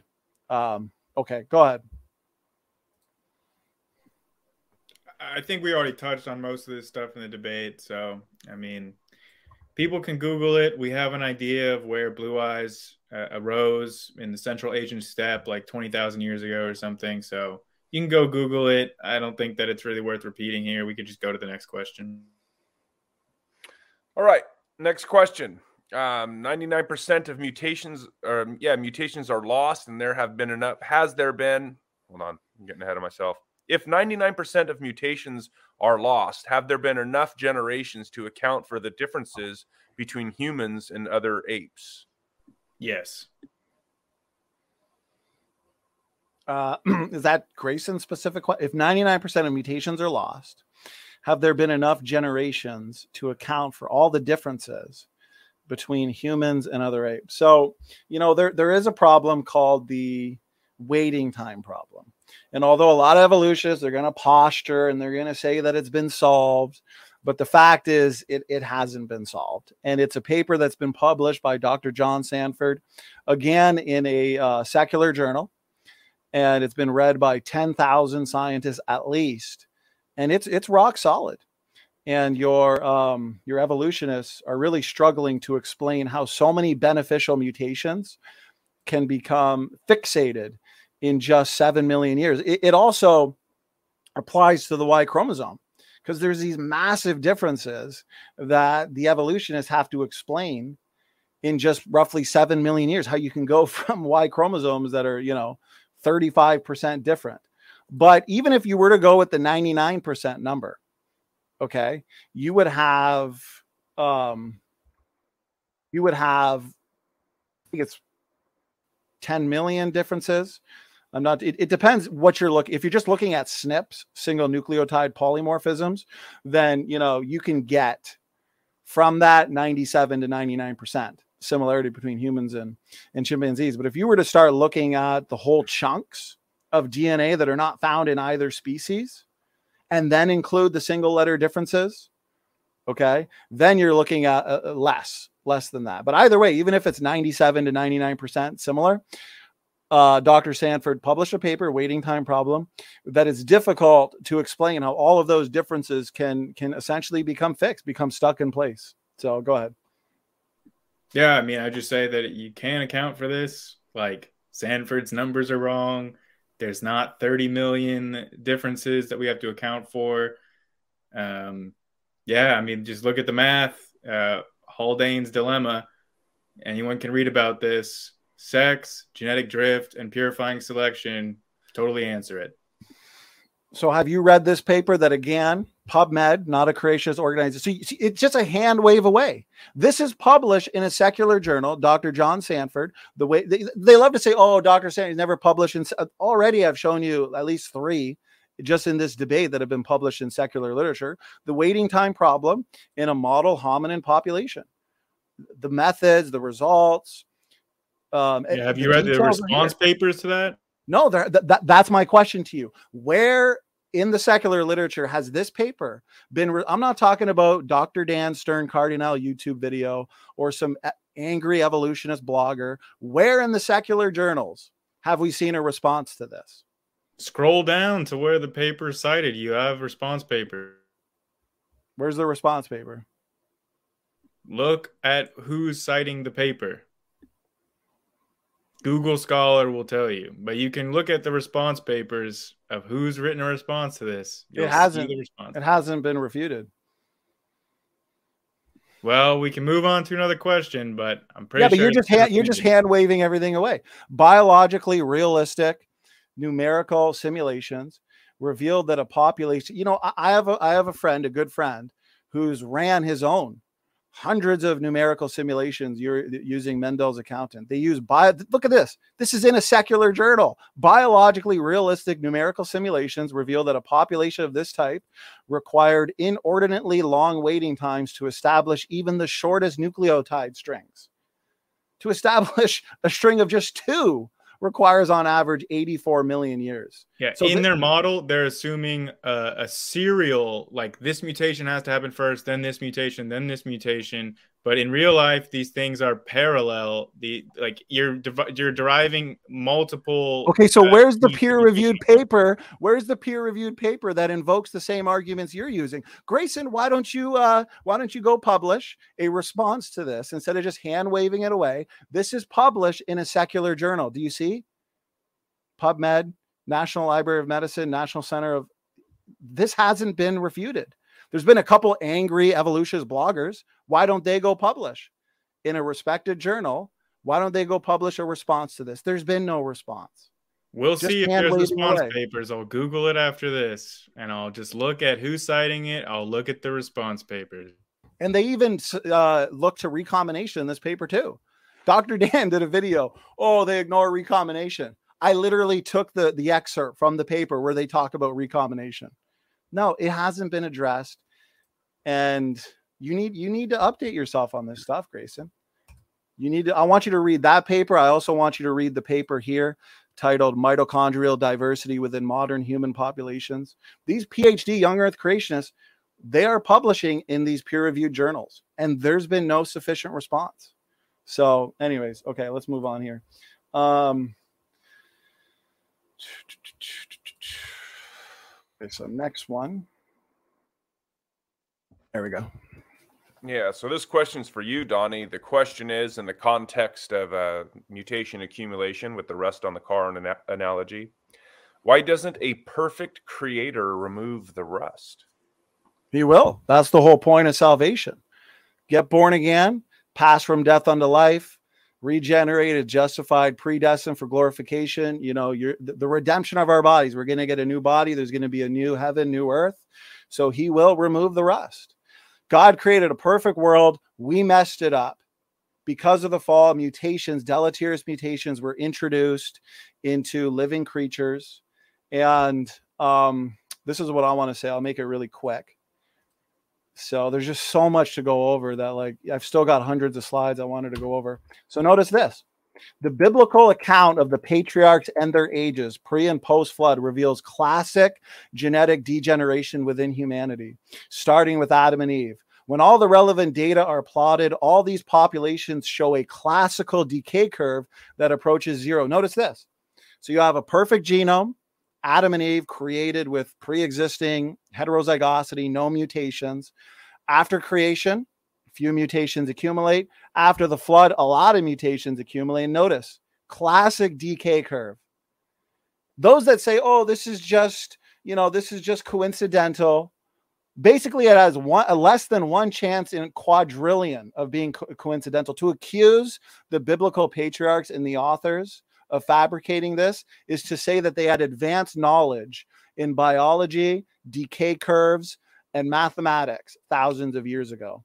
So yeah, God will deal with the rust. We've been decaying here since creation. You see the decay curve from mutation accumulation. Plots out perfectly consistent. And one day there'll be a new heaven and new earth. So good question. I yield. Grayson? I don't really have anything to comment on the Bible, so. All right. Oh, I keep thinking of them. Yep. You've got the questions. Okay, so next one. Right. Okay, here we go.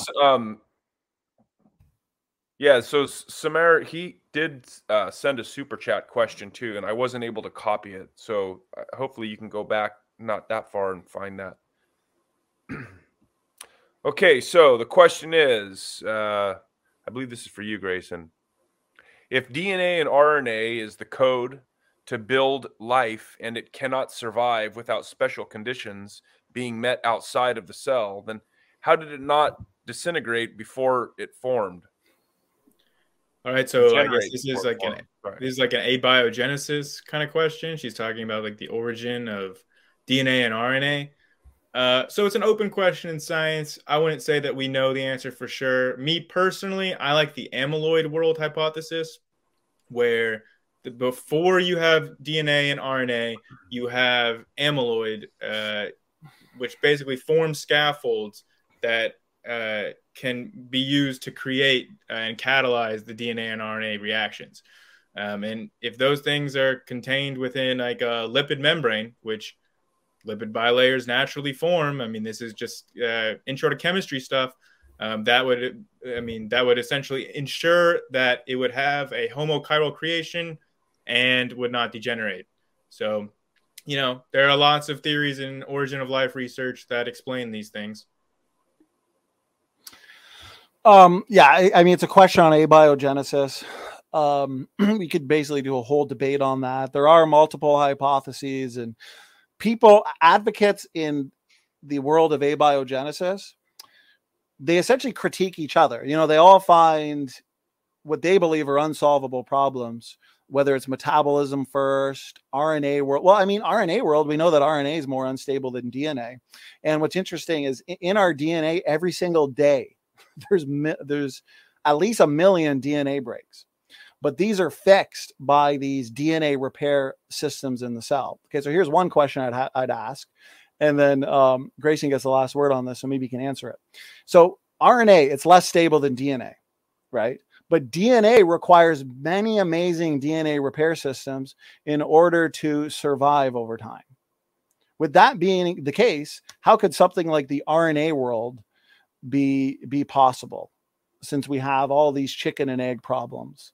I think there's major problems for all of your abiogenesis hypotheses, even if it's metabolism first. Go ahead, Grayson can have the last word.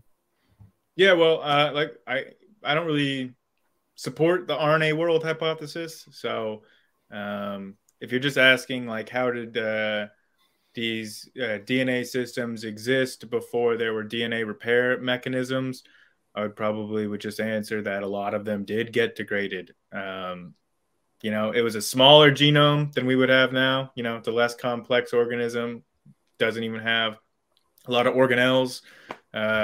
So it's not really a big leap to say that, a lot of them did get degraded and did die. They're just, you have to have a population that's big enough of these things replicating to where, you have enough that make it through that don't have deleterious mutations. Okay. Thank you. Go ahead, Sam, you get asked next. Oh, okay. Question. So if we derive from monkeys through mutations, how come there's still monkeys? Why don't the rest mutate into humans or something else? Okay, so this is a pretty common misconception with evolution. I will just say that the rest did mutate into something else. They're called chimpanzees. It's not like humans evolved from chimpanzees. Both humans and chimpanzees evolved from a shared ape ancestor. So the ancestor did continue to evolve into chimpanzees, into bonobos, into humans. It's not like the evolution just stopped. And the easy thing to point to is, we know dogs came from wolves, yet there are still wolves. So it's not exactly logical to think that just because something derived from a subpopulation of something else, it's like, Americans, or maybe America is not a great example. Let's do Canadians because, Donny, represent. So Canadians largely come from France, and yet there are still French people. So how does that make sense? It's not a logical kind of assumption to make that we wouldn't have any of the ancestral population just because we have more derived versions from a subpopulation of those ancestors. Yeah. So if we derive from monkeys through mutations, how come there's still monkeys? Well, in order to not strawman the evolutionary model, they would say that humans and chimpanzees go back to a common ancestor. So we share a common ancestor. So in the distant past, you have a common ancestor between humans and chimpanzees. There's a split where you have humans go one way, the chimpanzee line goes the other. Okay. So essentially, according to the evolutionary model, you could have chimpanzees and humans coexisting, kind of like one could say your domestic dogs ultimately came from a wolf type creature, and yet we have wolves living with domestic dogs. So you could coexist with your ancestors. But then he says, why didn't the rest mutate into humans or something? Different environmental pressures, it's a totally different split. And so one line's going into one environment, the other one, they're going to experience different mutational effects. I think there's better ways to refute evolution than posing this question. So apparently he's saying that common ancestor split, why didn't both lines evolve into humans? Different selection pressures, mutational events. So I don't, if we were to steel man the evolutionary model, they have a way to say that chimps and humans could coexist. But Grayson, a question for you. You can have the last word. I don't need it. We both said the same thing. It's all good. We can move on. Okay. Here we go. A couple super chats, it looks like. There you go. Thank you, Samir, for the support. Oh, okay. There it is. So 0.1 DNA difference makes up about 8 billion different humans. Unless you're a 100% sure about mutations, you could be as far from the truth as Mini-Me from Shaq. Okay. I don't really, I agree, that there's very little genetic differences between, I don't know about Mini-Me, but between myself and Shaq, between myself and Donny, So, I agree. So 0.1% DNA makes up 8 billion different humans. So what I would say is real quick, share screen. Here's another topic I'd love to get into with Grayson. Grayson, we had a good cordial debate, got a little heated there on the ERV topic, so I do apologize. I don't want to ruin a good professional debate. So I had a lot of fun discussing these topics with you. And so I think for a third interaction, I'd like to cover just how small a difference could be in terms of the overall function. So I'm trying to find it here, right here. So I've got paper after paper here showing how even in your similar sequences between humans and chimpanzees, we actually have major differences in how those genes are expressed, how those genes are regulated. We have differences in terms of alternative splicing. Notice this. In total, 1,526 exons and exon sets from 1236 genes showed significant splicing differences among primates. More than 60% of these differences represent constitutive to alternative exon transitions, while an additional 25% represent changes in exon inclusion frequency. Epigenetic differences, notice this. Studies show that the epigenetic differences in humans and chimpanzee brain genes are far too great to indicate an evolutionary connection, but rather reflect the creature kind distinctiveness creationists would predict. So basically you have the human chimp ancestor like we're talking about, and then you have a divergence event. You have a split. One line goes this way, the other line goes that way. So you're going to have to say in that time frame, evolutionists are going to have to show us how these epigenetic differences came about, these gene expression differences, the Y chromosomal differences in alternative splicing. So again, the whole point I'm trying to make here is even in very similar sequences or identical sequences, you actually find vast differences in how those sequences or genes are expressed. And I think that's a problem for the evolutionary model. So I yield. Okay, well, I don't think it's a problem. I would agree with you that the percent difference in genomes is going to be less than the percent difference in epigenomes. That's going to be true comparing myself to you, myself to Shaq, humans to chimpanzees. That's going to be true in every single comparison we make. We're always going to see more of a difference in the epigenome than we're going to see in the genome. So I totally agree with that. I don't think it's unexplainable by evolution, though. So, okay. So next question. Here we go. Okay. Swimmers develop broad shoulders and bigger chest cavities. Do you consider this to be a mutation or a dormant, predisposition, active at need?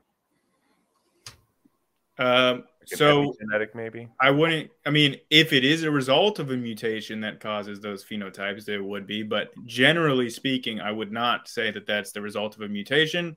That's a result of your genes. I naturally have pretty broad shoulders. Some people have slopey shoulders. Some people have a natural swimmer's physique. Some people have a natural sumo wrestler physique. I don't know. These are just variations in genetics. Of course, are you talking about predispositions?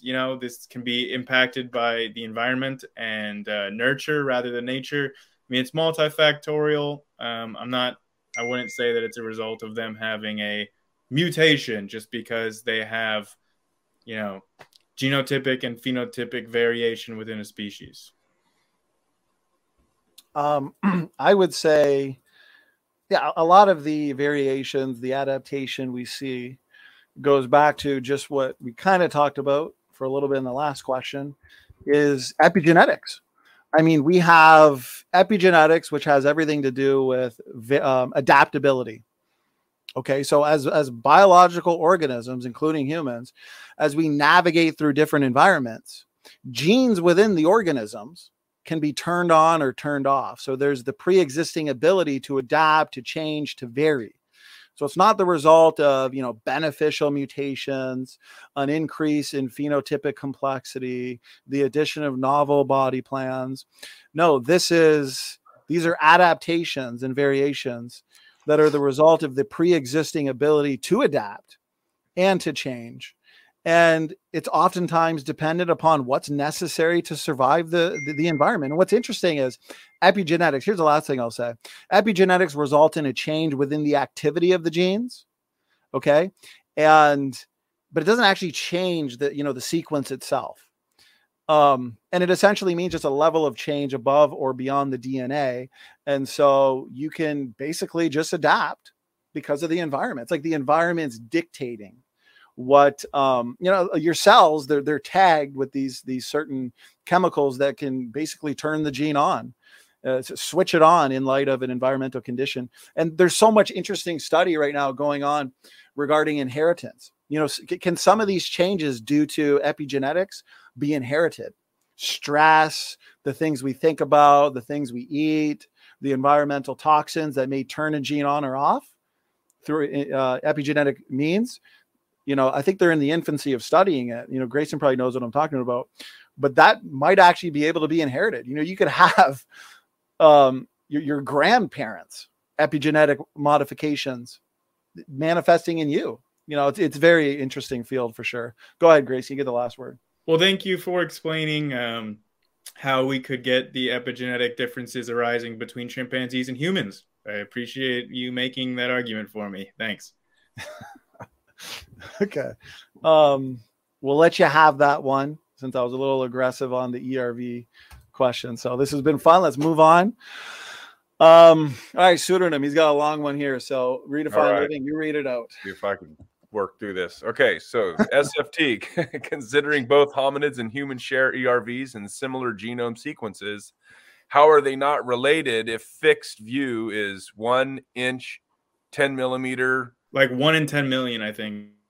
Oh yeah, that makes sense. Okay, 1 in 10 million coincidence. Rather, that evolutionary process is making sense, and were ERVs are placed due to relations.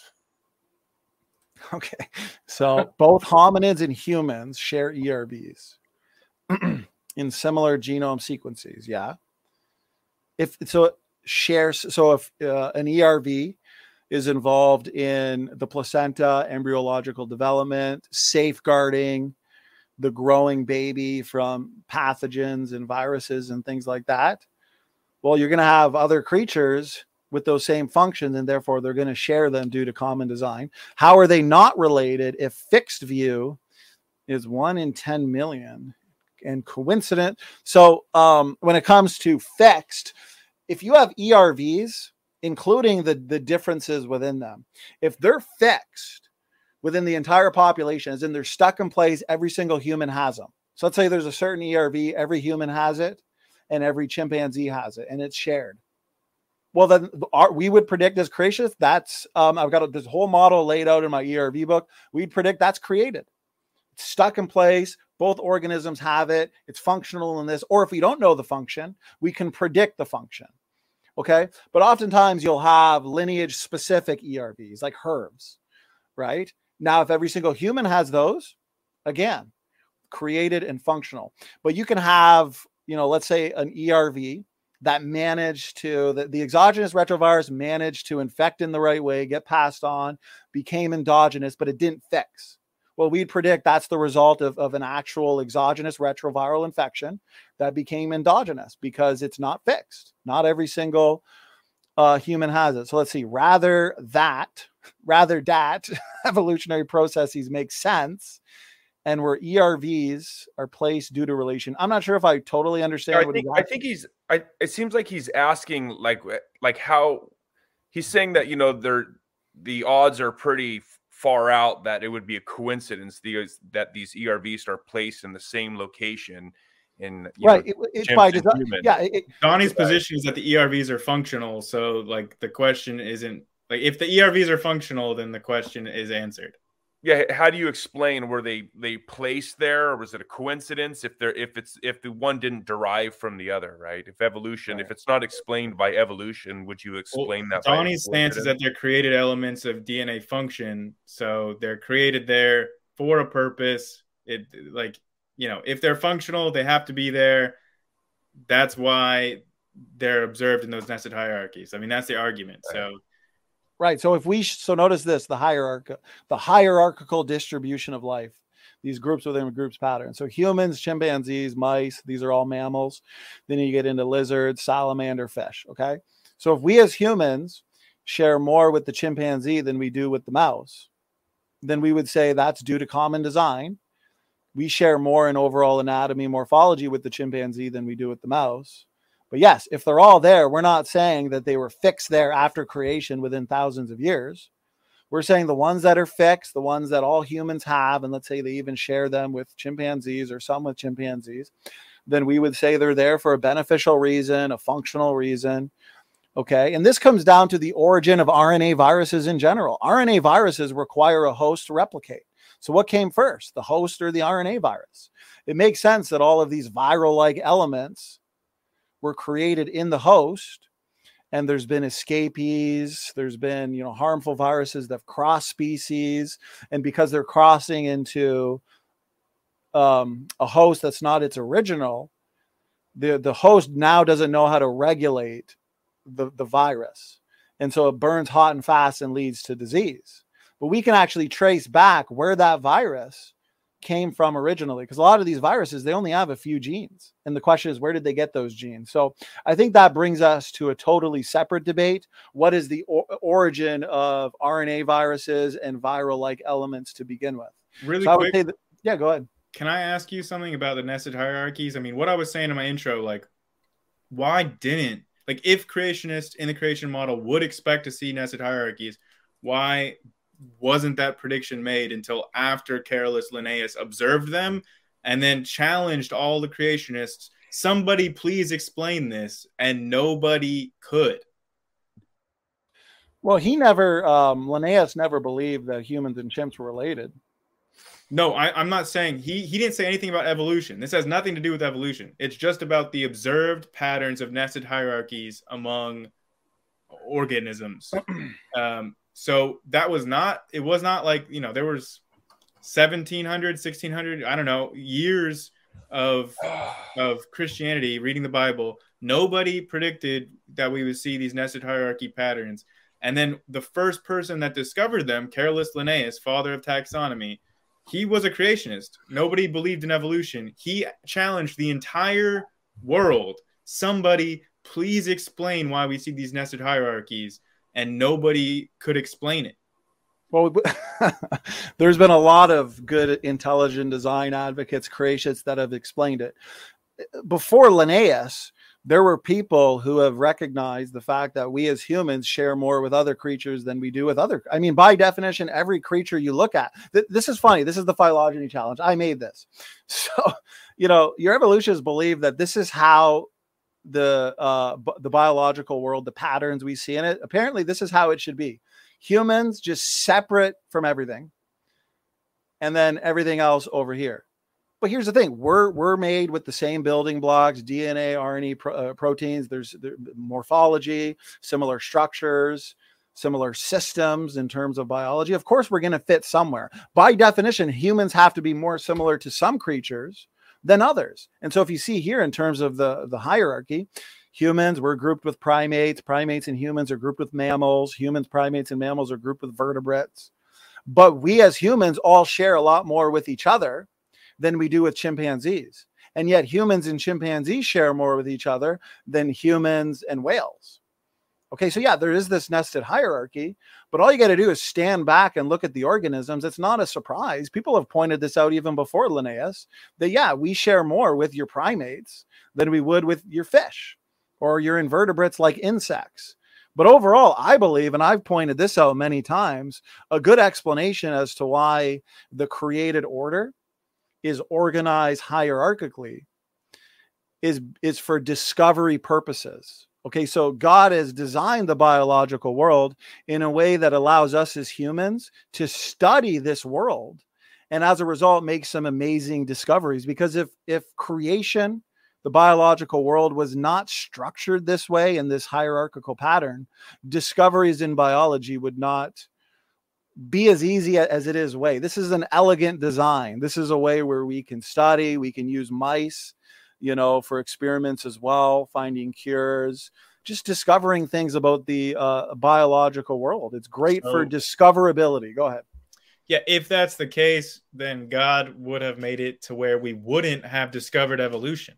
Like, if evolution is obvious to most geneticists and biologists that look at these things, and if God was making this, like, he could have had a clear signal, something that makes it, if humans had 72 chromosomes instead of just, a fusion, if there was something that evolution could not explain in a human lineage, like saying like, oh, if we have 72 chromosomes, how the heck is evolution going to explain that? It can't. So there would be something, if God is constructing these things for the purpose of, human discovery, if he's thinking that far ahead, he would have had something that obviously disproves evolution to where it was so obvious that, all the scientists would see it. When did Linnaeus live? I want to say the 1700s, but I know it was before Charles Darwin for sure. And when did the modern field of genetics come about? 1950s. So how would Linnaeus have all the genetic data that we have now that shows separate ancestry and universal common ancestry? So if he's begging for people at that time to show him, what separates humans from chimpanzees, and the best evidence for that is DNA function, Y chromosomal. We've already debated this for 3 hours, so I'm not going to go over it again. I am arguing there's many lines of evidence that show that humans and chimps can't be related. Now you disagree, and it's up to the audience to examine our arguments and how we responded to each other. But I would argue that there's plenty of ways for us to tell that humans and chimpanzees aren't related. No way to account for these massive differences. So I guess all the biologists and geneticists are just too stupid to see. Well, it's not all. I've already showed you a number of papers from marine biologists, geneticists that are publishing in secular journals showing major problems in evolutionary theory and ancestry. Dr. Rob Carter right here. Rob Carter's not trained in these areas, though. Isn't he like a geologist or something? Well, but so apparently he's not trained according to you, but he managed to publish a paper in nucleic acids research on mitochondrial diversity. Is that your is that your position? I mean, what's his degree in? His degree's in marine biology, but he's also a trained geneticist because he's trained, from my understanding, he's done genetics in his PhD here. Yeah, he works for Stanford.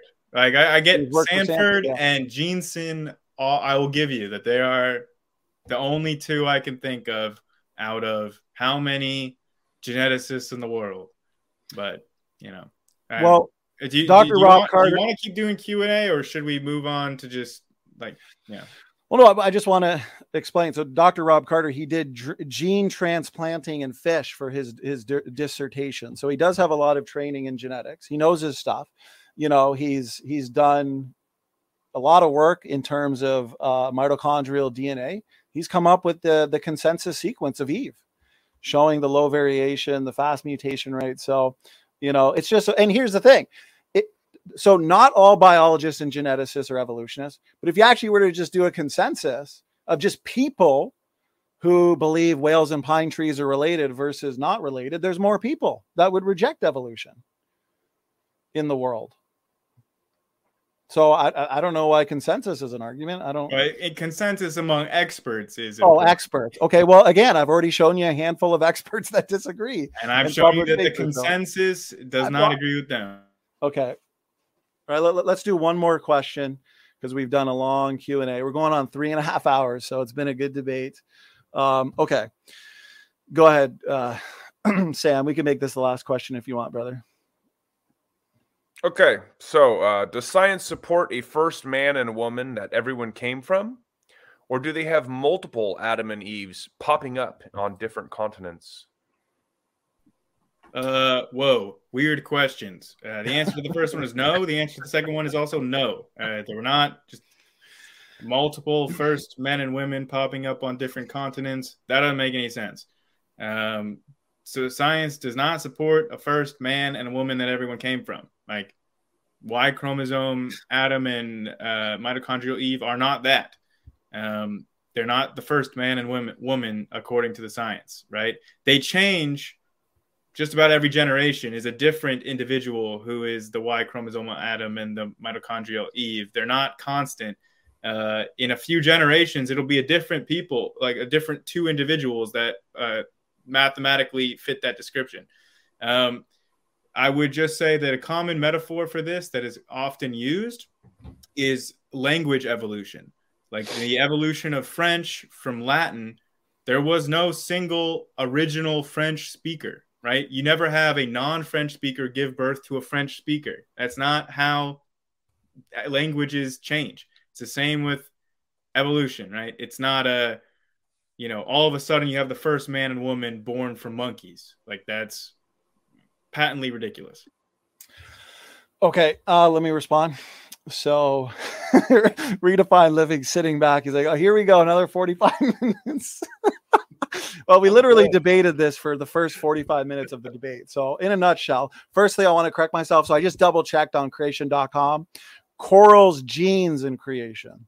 So Dr. Rob Carter, his dissertation from my understanding, the genetics of corals. Here's his paper that I recommend, Mitochondrial Diversity, that we touched on in the discussion, waiting time problem from Dr. Sanford. So anyways, was there a first man and first woman? The answer is yes, definitely. So that was my opening presentation, and we talked a lot about this in the discussion. So again, we have Y chromosome phylogeny here, mitochondrial DNA. Grayson had a problem with the unrooted nature of it, but again, the unrooted trees give us a natural manifestation or reflection of the data. The data is the same, whether it's rooted or unrooted.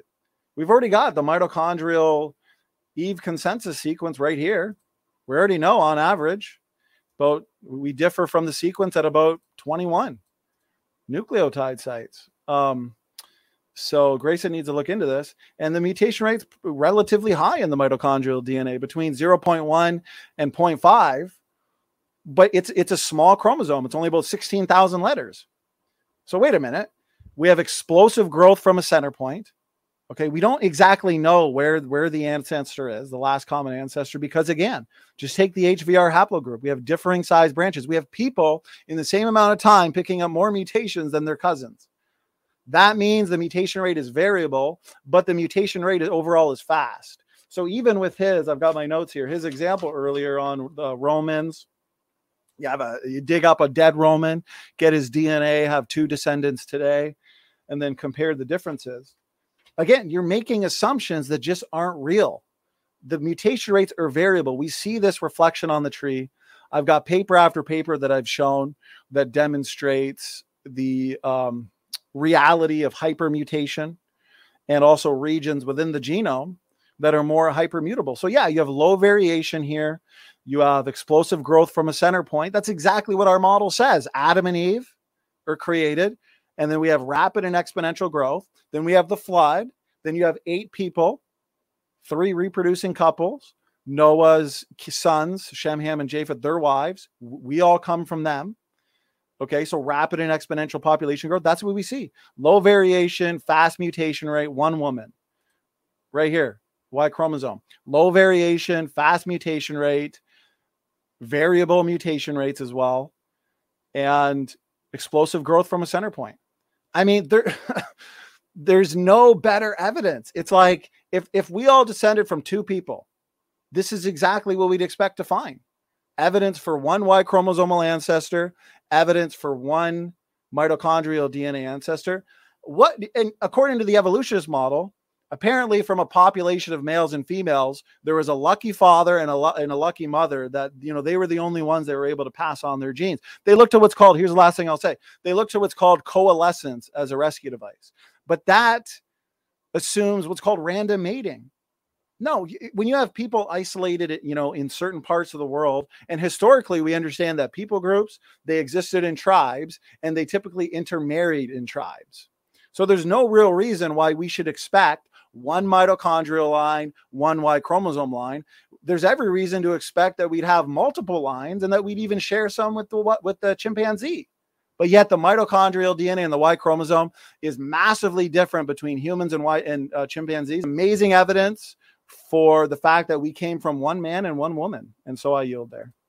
Yeah, so it's a mathematical certainty, just from math and statistics, that at any part of the genome that you look, you're going to find 1 individual, a most recent common ancestor for all the humans alive today, that's going to have, you're going to trace the ancestry of that part of the genome to that person. You can do this for any section. You could do this for 1 base pair. You could do this for 1 gene. You could do this for any chromosome. It doesn't have to be mitochondrial. It doesn't have to be Y chromosome. You could do it for literally any portion of the gene. And you're going to get different individuals for every single time that you do that analysis. And if you do it in 100 years, you're going to get another different individuals because it varies from generation to generation.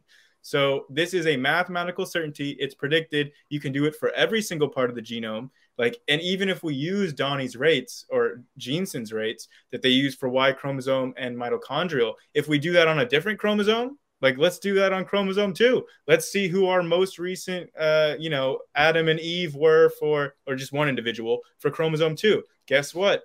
It's more than 6,000 years ago, even by Jeanson's own model.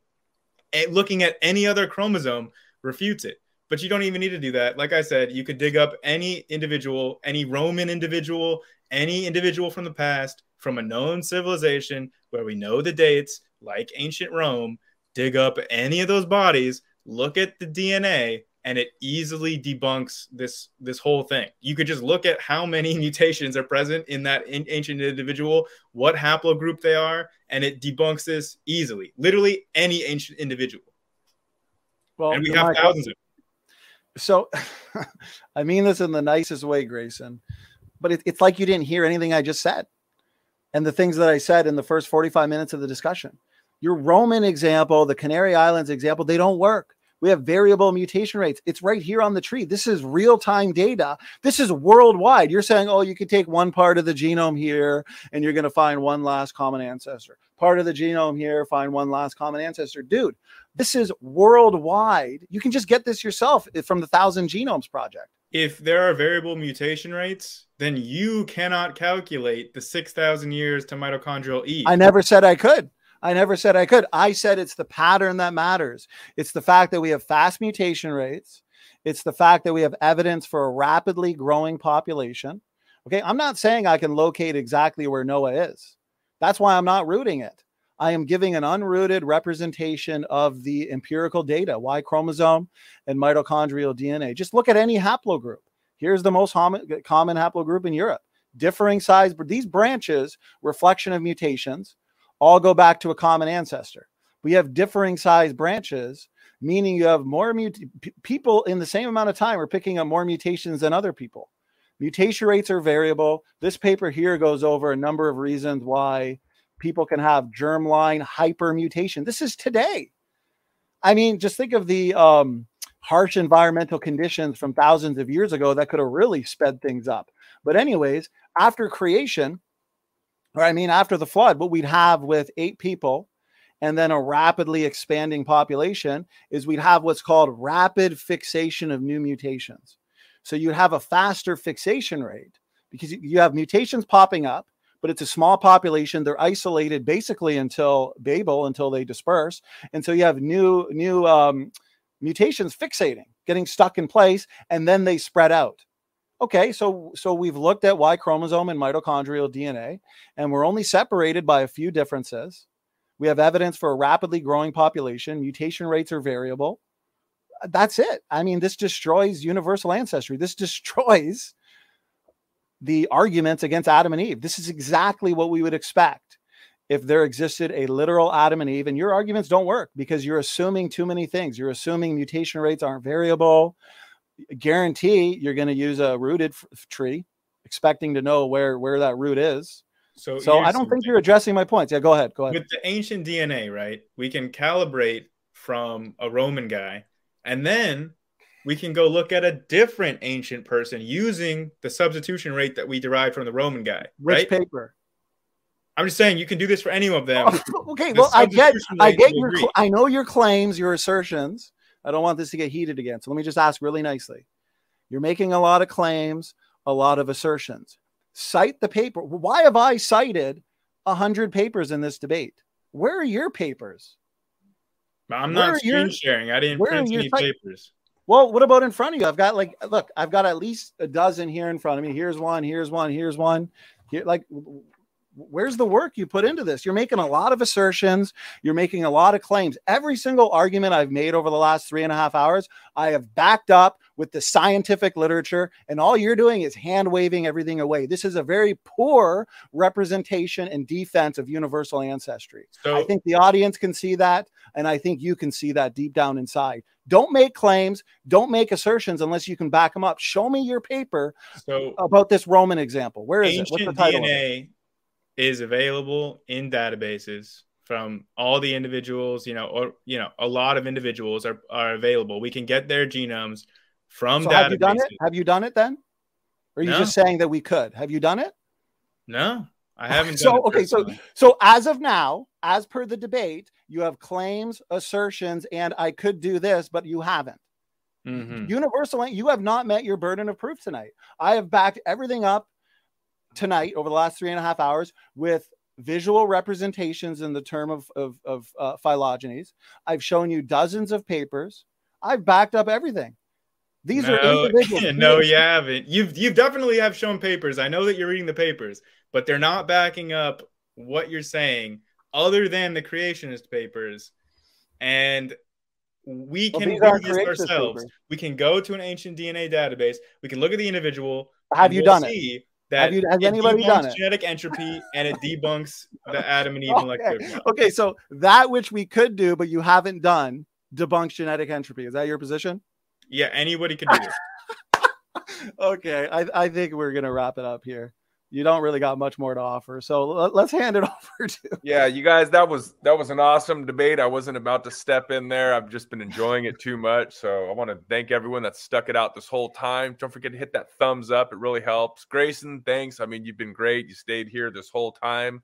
I appreciate it. And yeah, I mean, any quick closing comments from you guys? Somebody in the chat came up with a name, Corn Hub, which I thought was really funny. All right. Okay. Well, Grayson, Sam, thanks so much. Wild debate. We made it through. Moments of passion, but lots of moments where we got to make our points. Grayson got to make your points, got to engage each other. But an hour-long Q&A.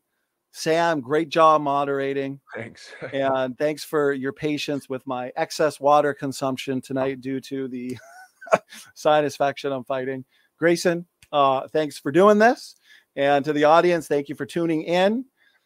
And hopefully we'll have to do a round 3 sometime. So with that, standing for truth, redefine living, and Grayson are out.